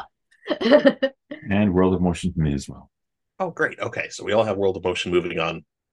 Next one was Maelstrom against Universe of Energy. So another couple classic Epcot ones. You could call it the Deluge matchup because they're both sort of water themed at some point. And it wasn't too close. Maelstrom ended up beating Universe of Energy 84-43 to move on. Wow. Yeah. So I actually had Maelstrom versus Ellen's Energy Adventure in this one. And for me, Ellen's Energy Adventure moved on, beat Maelstrom. Wow. Yeah, I had the same thing as Dewey, and I picked Ellen, especially because dinosaurs at the World's Fair. Same dinos. Gotta win. Oddly enough, I had Rio del Tiempo versus Ellen, and I picked, when I did this, Rio del Tiempo. You're in trouble. Wow. How dare you diss my dinos? And part of what's so much fun about doing these sort of brackets is a lot of time it is based on your mood that day. And if you were to fill it out the next day, you might have a completely different bracket. So it's really fun when we have such different results here. So we're down then to the Elite Eight. So we have, so it's really the third round of the tournament. So we each have 8 attractions remaining. And this is where it starts to get a little bit more difficult and a lot of the matchups get a little bit closer. So on my pages, Aiden, I'm sorry to interrupt you. I think you missed one. We missed one, Oh, I'm sorry. No, you're right. Okay, perfect. Okay, so let me head back for a second there.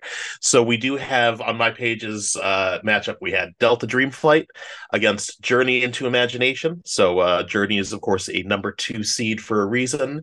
And it wasn't close. As much as I love Delta Dream Flight, I would have to admit that Journey into Imagination, that original version, was really spectacular. And it won 110-12 over Dreamflight. So I think this was the most lopsided victory of this round. Yeah, I mean, Delta Dreamflight was fun, but original Dreamfinder and Figment and Journey into Imagination, that's a slam dunk. That's what I went with. Yeah, one of my memories from my first trip to Disney is that he's a figment of your imagination. I thought that was so cool. So, Figment all the way. Yeah, I don't see them selling any Delta Dream Flight merchandise any longer, so I think we have to go to Journey. Nice. All right. So so that solidifies that one. We all picked the same one. So now we're down to the Elite Eight, and it gets a little bit tougher here. A lot more of the fan favorites going up against each other. So this first one was really difficult, and in fact, it was a lot closer than I expected it to be. And it was Horizons against Studios Backlot Tour. And I think now we're getting into the point where we're putting Horizons up against something that is a little bit more recent. So as passionate as Horizons fans are, sometimes it's hard to overcome that sort of idea of recency bias of, of course, I'm going to choose the one that I'm more nostalgic for. Personally, not a question. I went with Horizons, and it did end up winning on my page's score of 107-72. So definitely a lot closer than people expected it to be. My bracket's the same as your page, Horizons and Backlot Tour, and obviously Horizons moves on. I had my question mark, which is Horizons or Mission to Mars, couldn't pick, versus Backlot, and question mark won. Wow. Mine was Horizons versus the Skyway and Horizon. Okay, great. So looks like we have either Horizons or question mark for each of ours. And next one was on my page was Snow White's Scary Adventure versus Great Movie Ride. Now, even though I said I may have chosen Communicore to go over Great Movie Ride. In this case, I definitely picked Great Movie Ride to move on. And I do have a little bit of a nostalgic sort of tie to Great Movie Ride. And that is one of the first trips that my wife and I went on together as a married couple. We had a wonderful opportunity to attend a private dinner inside of the Great Movie Ride. So, so it was hosted by Lou Mongello, who runs the WDW radio podcast, and I think this was in 2012, maybe 2013. And so they had basically it was one of those events that you always hear about. You know, they closed the ride early, and they took all of the ride vehicles off of the track. And so we all we lined up in front of the Chinese theater, and then they let us in, and we just kind of got to walk in through the first scenes, which was really cool. And then we stopped where I can't remember, was it the cowboy scene or was it the gangster scene, which was first? Maybe the gangster scene? The gangster scene was first. So we went in there, and there was there were tables set up, and we got to meet all the other people that were there, and there was like a buffet for appetizers. So we had our appetizer course in there, and then after that, and it was great because there weren't any ride vehicles, so it was a very different perspective getting to walk through this area and like take pictures and things like that.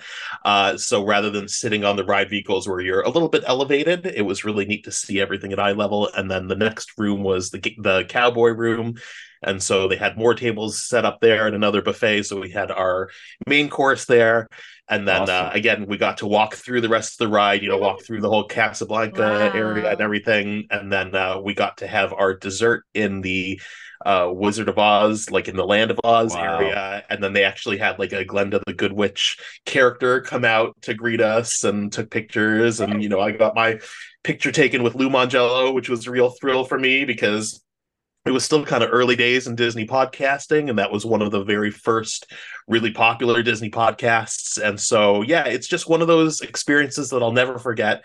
And still, anytime I see the Chinese theater, even though it's no longer Great Movie Ride, I remember that. So no question for me, Great Movie Ride moves on. And as far as the page goes, my followers also picked Great Movie Ride 118-17. So this was the most lopsided victory of this round. Well, wow, that's an awesome story. So, I mean, you walked through the Great Movie Ride, so those are some amazing memories. That is super cool. And sad it's gone. Great Movie Ride versus Snow White in my bracket, and Great Movie Ride definitely moves on. Thanks. I had 20,000 versus Great Movie Ride, so Great Movie Ride moves on. And your story, Aiden, reminded me of another very terrific thing about that ride was the way the timing worked and the way the story worked, that whether you got kidnapped from the gangster scene or the cowboy scene, the scene you didn't get kidnapped in still played out all on its own. And that was just brilliant, the way they were able to make the same showroom work as either an interactive one or just all on its own. Yeah, for sure. Yep, genius. And for me, Snow White versus Great Movie Ride. Okay, so far, we have half of our final four, and it looks like they're basically the same for everyone. Let's figure out the other half. So we have Mr. Toad's Wild Ride against World of Motion. Again, this was an easy one for me, if nothing else, because of the fact that if you still want Mr. Toad, you can do it in Disneyland, whereas World of Motion, we're never going to get back, unfortunately. I still love that whole show scene with the, the carriage that had fallen over and the guy popping his head out of the manhole and all that stuff.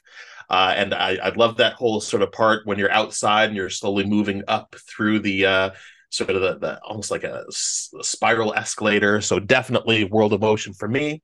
Pretty close in the votes. It was 74-51. World of Motion moved on. And I'll point out this is the very first of the top four seeds. Mr. Toad was seed number 4. That was upset by something that was seeded lower. Just slightly lower. World of Motion is a number 5 seed. So World of Motion had an upset victory then over Mr. Toad's Wild Ride. Okay, so I'm just going to say that I disagree with your seeding on that one. World of Motion is top 3 seeding. Yes. But, I guess I'll let that slide. I had Monster Sound Show versus World of Motion in that bracket, and as much as I love me some Monster Sound Show, World of Motion was easily makes it to the final four. Yeah, I had Captain EO versus World of Motion, and same sentiment as Dewey. As much as I love Captain EO, World of Motion. Now, don't you two kill me here, but I had Captain EO against World of Motion, and I guess because of my the fact that I went on it so many times and I enjoyed it so much, and I didn't get to do the other one as many times, I chose Captain EO. You don't have to worry about them killing you. I'll do it first. Okay, thanks. Jen, how do you stay married to this man? I wonder sometimes, you know? I seriously wonder sometimes. Oh, my goodness. So there you go. No criteria as to how to vote. So I'm glad that our brackets continue to differ. And so the very last spot in the final four is going to go between Maelstrom and Journey into Imagination. Again, I was very surprised as to how much people love Maelstrom. I know a lot of people in the comments said that their family have some really great memories of it. Of course, some of them being families of Scandinavian descent. And I know others, James, who runs a page, who's very supportive of my page. I know his family has a very close personal connection with Maelstrom, but it wasn't close. For me, it would have been Journey, and to the followers of my page, it was 115 to 31 for Journey into Imagination to move on. So in my bracket, it was Journey versus Ellen's Energy Adventure, and super close, actually, in my mind with those two. But in the end, Journey into Imagination makes it into the final four, squeaks into the final four, barely making it past Ellen's Energy Adventure. Well, I had the same choices as Dewey, Ellen versus Journey to Imagination. And this was one of my toughest ones. What I finally came down with is I picked Ellen because, one, that ride I thought they did a great job making it entertaining. They got a celebrity in that it wasn't just, oh, look, here's the celebrity. I mean, the pre-show, the whole thing, they worked that plot in as an overlay so well. Dinosaurs from the World Fair, and what I didn't mention earlier, those ride vehicles. That ride vehicle system is just mind-boggling. It's a whole humongous theater full of however many hundred people, and it breaks up into the three sections to choo-choo train around the ride and then go back into the three sections again, which is something that they later copied for the Great Movie Ride, but on a smaller scale. So, yeah, it's gotta be the Ellen. Wow. Nice. Okay. Well, that's great. So that means that Dewey and my page have the same final four, but the other two looks like there is a slightly different final four. So that's really cool to see how that's going to work out. So the final four on my page then are Horizons versus Great Movie Ride, and then World of Motion versus Journey into Imagination. So we'll start with Horizons versus Great Movie Ride. Personally, again, not a question for me. As much as I did enjoy Great Movie Ride, I did mention before my last couple of trips when it was there, it became kind of an optional attraction for me. If there was, let's say, a 20-minute or less queue, I would still go on it, but I wouldn't have necessarily been heartbroken. Though, of course, I didn't know that it was going away. Had I known, I probably would have given it a bit more love, but it was definitely becoming one of those rides where I wouldn't have been heartbroken if we were going to skip it this time, knowing we'd be coming back again. Whereas Horizons for me was one of those ride 3 or 4 times per trip. So definitely Horizons moved on for me. As far as the page went, this was a very, very close one. 166 to Horizons to 159 for World of Motion. So yeah, just a few votes between them. And in fact, I think if I looked at it here, let me see how they broke down the voting.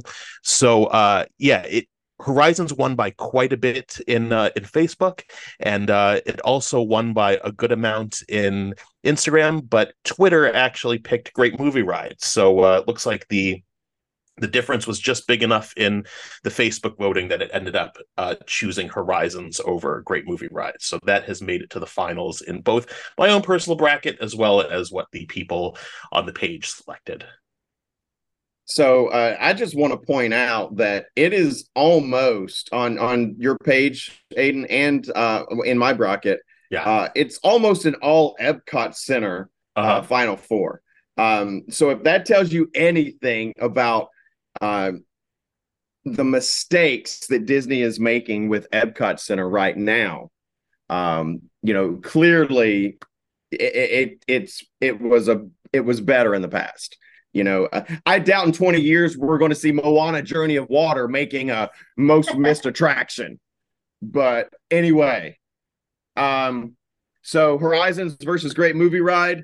Come on, that's a no-brainer. Horizons is one of the greatest attractions ever created by any theme park, any studio, any company. Horizons wins Great Movie Ride easily. It's Horizons.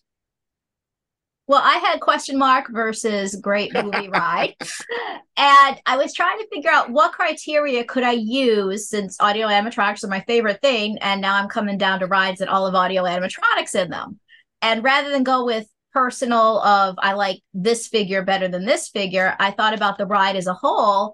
And I went with the fact of the show building for the Great Movie Ride. When I see footage on TV of the real Grauman's Chinese Theater, I can't tell. I think it's at MGM. And so that was what I used to decide it. So I went with Great Movie Ride. It's fair, yeah. Well, for me, as I keep mentioning, it almost sounds like a broken record. Great Movie was one of my all-time favorite attractions. I think I even did a show on it here on our channel. So even though all that we've been talking about Horizons for the past couple of years has sparked interest in that one, I am going with Great Movie Ride because it's the one I'm most familiar with and the one that really made me fall in love with going to Disney MGM Studios back in the day. Oh, that's great.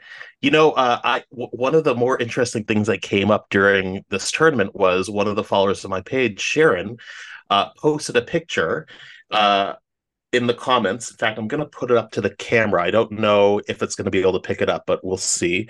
So you can see here, there's Sharon with her husband, and they were both cast members on the Great Movie Ride, and that's where they met. And so in this picture, she's one of the the people who's sort of operating the machine, the ride vehicle, and her husband was the cowboy who would take it over. And I asked her, how did that work? Like, were you always paired with the same person? Like, if you're working an 8-hour shift with who became your husband, was he always the cowboy who took over your ride vehicle? She said, no, it was kind of random. You knew at the beginning of the ride that this is, I'm going to be the person who gets taken over by the gangster or the cowboy, and this is the person who's going to take it. But it didn't necessarily mean that every single time it was going to be him. So it was really neat to learn about that. And she gave me a little bit more information about what it was like to be a cast member on the Great Movie Ride. So maybe that's someone who would make a good guest for your podcast someday. But yeah, so it looks like we all have a slightly different Final Four going in right now. Now, the other one then, did I mention that? Yes, yeah, I did mention it was very close. Horizons did end up going to the finals on mine. The other half then for my page was World of Motion versus Journey into Imagination, and this was a very difficult one for me. I love both of them, both real classic Epcot Center ones. Personally, I think I preferred World of Motion between the two of them, but again, I really love both of them. I think for me, I preferred the other stuff in the Imagination Pavilion over the other stuff in the World of Motion Pavilion. So I loved all the image work stuff. I love the dancing fountains. I love the 3D movie, whichever one that it is. So I definitely understand why Journey moved on. And I was a little bit surprised as to how lopsided of a victory it was on the page. So it was 45 votes for World of Motion versus 123 votes for Journey into Imagination. And in fact, Journey into Imagination throughout my page never had even the least bit of a close matchup. Everything was like having 45 votes against it from World of Motion is the most votes that it's received against Journey throughout the entire tournament. So Journey then breezes into the finals to face off against Horizons. So moral to that story is, if you want an attraction to resonate with people, just put in a cute purple dinosaur and as its mascot, and then it'll work. So maybe they should have had a cute purple dinosaur in World of Motion. There you go. There you go. That's what it's what it was missing. So my bracket was the same: World of Motion versus Journey into Imagination. And as much as I love Journey into Imagination, everything from the building, the mural inside the queue, the the Dreamfinder and Figment, and it's absolutely positively one of the greatest things that Disney has ever created, top to bottom. World of Motion is still, to me, just a better attraction. It had, really all the things that Journey had: great music, great story, great narration, everything's great. But World of Motion, I was a car lover as a kid. Even now I'm still a big NASCAR fan and all that kind of stuff. So I think it's why it's, the idea of the open road and all that stuff, why it resonated with me as a kid and still does today. But World of Motion makes it through to the championship round for me. Well, I had between World of Motion and Ellen's Energy Adventure. And although I've spoken about my great love for dinosaurs, that's just really one very big, long scene, whereas World of Motion is tons more audio animatronic scenes. So I went with World of Motion. Nice. And World of Motion for me also, remember, it actually took us someplace at the end as well. So it's hard to beat something like that. So we'll go with World of Motion for me. Wow, that's great. So yeah, looks like all of you have a different finals than what the people on my page selected. So we're down to the final matchup to crown our own winners for Disney March Madness. Now, I'm going to, before I say what the matchup is on my bracket, I'm going to just give a quick recap of how each finalist got there. And I want you to do the same when you give your final matchup as well. So I have Horizons, which in the first round beat Stitch's Great Escape. Second round beat Extraterrestrial Alien Encounter. Third round, much closer matchup, but it beat Studio Backlot Tour. And then in the final four, it barely beat Great Movie Ride to make it to the finals. And that's going up against Journey into the Imagination, which had a pretty easy path with beating Superstar Television, and then Delta Dream Flight, and then Maelstrom, and then, unfortunately, World of Motion. So my finals ended up being Horizons versus Journey into Imagination. When I first announced the theme of this year's tournament, everyone was joking, oh, okay, so it's just going to be a big vote between Horizons and Journey into Imagination. So I definitely made sure that they were both sort of at the opposite end of the brackets to make sure that there was a path to have this finals. Going into it, I assumed that Horizons would win, just based on anytime I post about Horizons, people go nuts for it. But of course, that's also the case for Journey into Imagination. It was very close. In the end, Journey into Imagination was the 2023 Disney March Madness Theme Park Life champion. It won 168 to 151. So very few votes actually separated them. But yeah, it just seems to me that the people who love Journey and Figment are a whole nother level of passionate than the Horizons people. Some of the Horizons people, they won on all three social media platforms and they voted on them, but any mention of Figment, man, people went crazy on my page. So yeah, Journey into Imagination was the champion this year on my page. I was shocked that Journey won on your page. I was shocked. I didn't think anything could beat Horizons, but I was shocked. So for my bracket, Horizons beat Stitch, Horizons beat Alien Encounter, Horizons beat Backlot Tour, and then made it to the finals. And then on the other side, World of Motion beat, Body Wars, beat Food Rocks, beat Ellen's Energy Adventure to get into the final. So my final was Horizons versus World of Motion. And I mean, this one went 12 rounds, and it was a battle of juggernauts. And but in the end, World of Motion is my all-time favorite attraction. So World of Motion came out on top. It was a split decision by the judges at the end, but yeah, World of Motion wins. Nice. All right, so Jen and Tony, over to you. What's your finals? Okay, well, on my one side, I had the Great Movie Ride, which beat out Sounds Dangerous, Communicore, and 20,000 Leagues Under the Sea.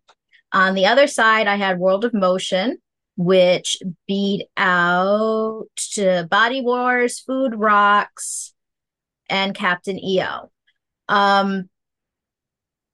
When I made my decision, I did it. I said, audio animatronic, cool ride, audio animatronic, cool ride. What differs between these? Again, I went with the show building So that's why I picked Great Movie Ride. Although, while I've been sitting here listening to all of this, I've been thinking about it, and there's more audio animatronics and more complex scenes in World of Motion.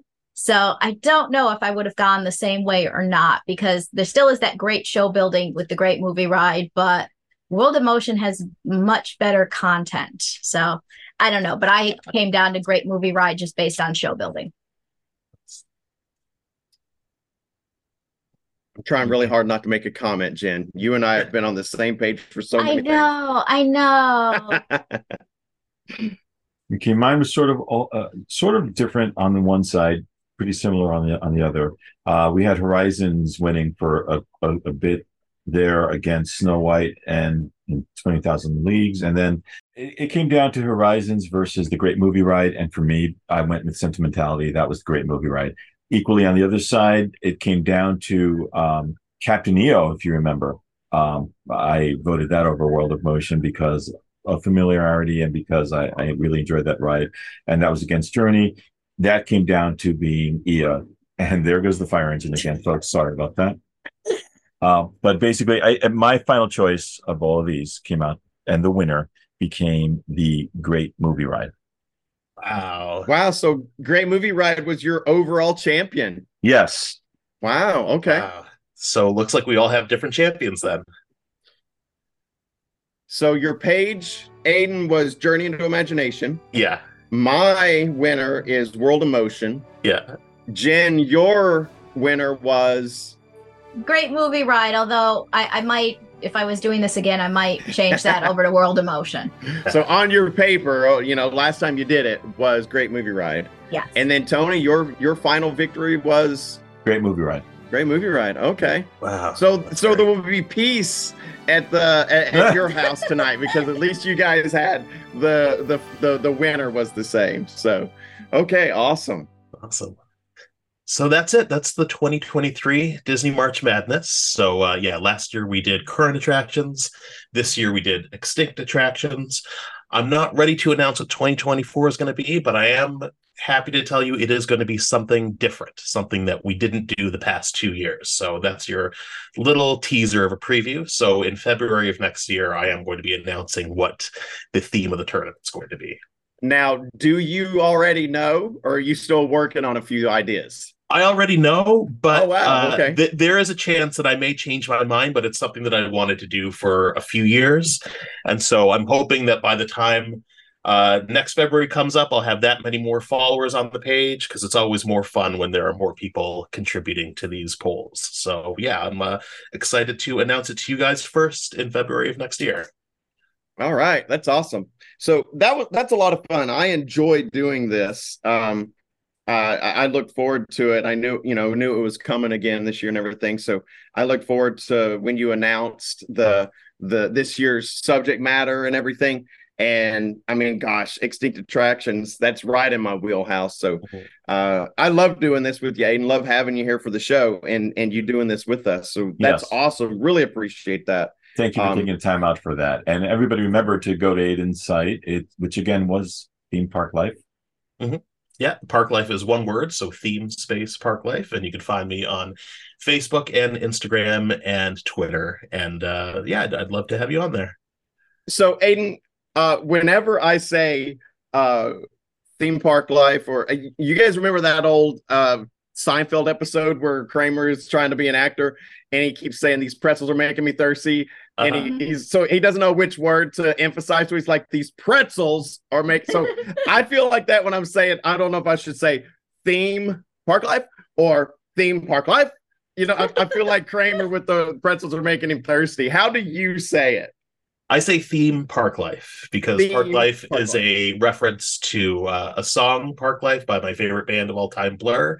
And so that's where the name came from. So it's Theme Park Life. Theme Park Life. These pretzels are making me thirsty. That's right. These pretzels are making me thirsty.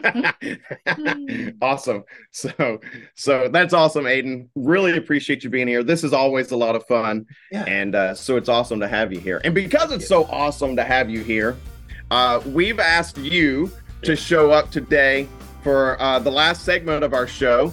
We've asked you to show up today with a question for us for our segment we call What's Your Favorite?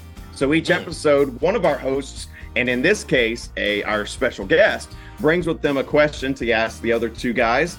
And since Ron's not here, Jen, since you're here taking part in today's episode, we'd love it if you would join us and participate in what's your favorite today. You'll probably give a better answer than Ron anyway.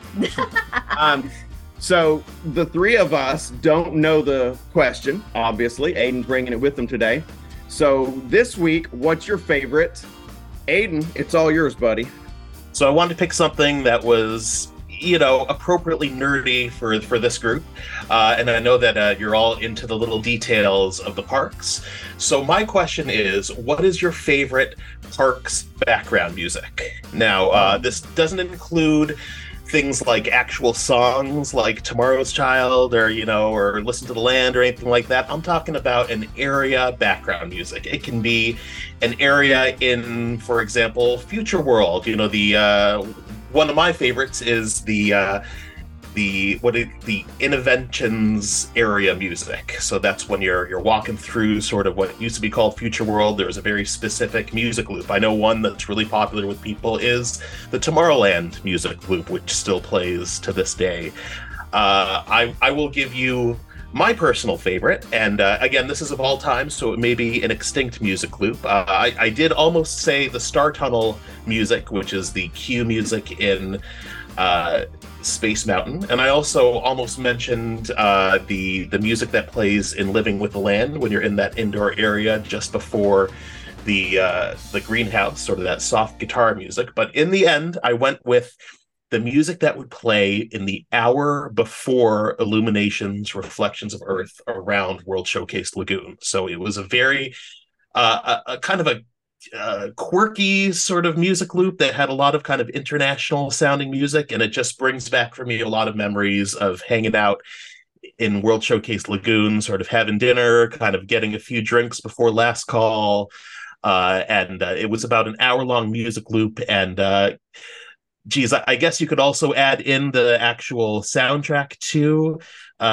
Illuminations if you wanted to, and the music that plays as you're walking out of the park. But for the most part, it's that 1 hour. And if you look for it, you can find it on YouTube. It's one of my favorite things to put on like a Saturday night when we're, making dinner and stuff like that. So that would be my answer. Aiden, great question, first of all. And great choice. I tell you, I love your choice. The right before, I always would call it Reflections of Earth, even though it's changed now. But I was there just last week, and I stayed for Harmonious because I'd never seen it before, and I was very happy as I was sitting there listening, waiting for Harmonious to start. They still play. There's some new stuff mixed in, but they still play that music from around the world that you're talking about. And I always loved how it rises to a crescendo right before Reflections of Earth would start, and the torches would come on and everything. Like, that music was really furious and fast and lots of drums and everything. So love your choice. That's amazing. And they do still play it, or at least they were before Harmonious. I don't know what plays before Epcot Forever. Guess I'll find out in June. But for me, what I turn on the most, and I play it in my office at work. Y'all know I'm a teacher, so most of the time I'm out in the classroom, but I always have music playing in my office. And you mentioned them both, not Tony. You mentioned them both, Aiden. What I put on in my office the most is the Interventions loop and the Epcot entrance loop.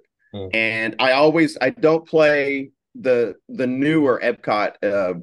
I mean, it's still okay. It's still pretty good. There's some good stuff in it in the Epcot entrance loop that they play now. But I always play the stuff from like the 90s and early 2000s, those entrance loops. So Interventions Plaza loop and the Epcot entrance loop, those two are probably the greatest hits for me that I listen to.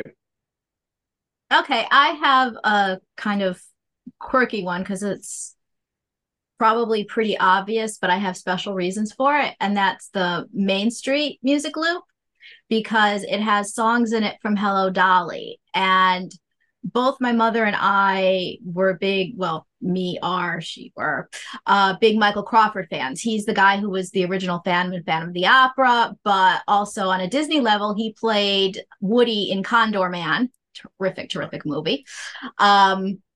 Which, another piece of trivia, is the favorite Disney movie of the guy who played the genie on Broadway in Aladdin. Anyway, so I used to love hearing that, and I thought that was perfect for the Main Street turn of the century setting, because that's, as far as I know, when Hello Dolly takes place as well. And then a couple years later, all of a sudden out comes Wall-E, and what's in Wall-E but Hello Dolly? And you actually hear Michael Crawford. He's the one you hear singing when you listen to Wall-E with the Hello Dolly. And I was just like, that's amazing, because Hello Dolly's been on Main Street all these years, and now suddenly it's in the Wall-E movie. So that's mine. My favorite attraction music isn't exactly what you'd think, considering, obviously my fandom with things.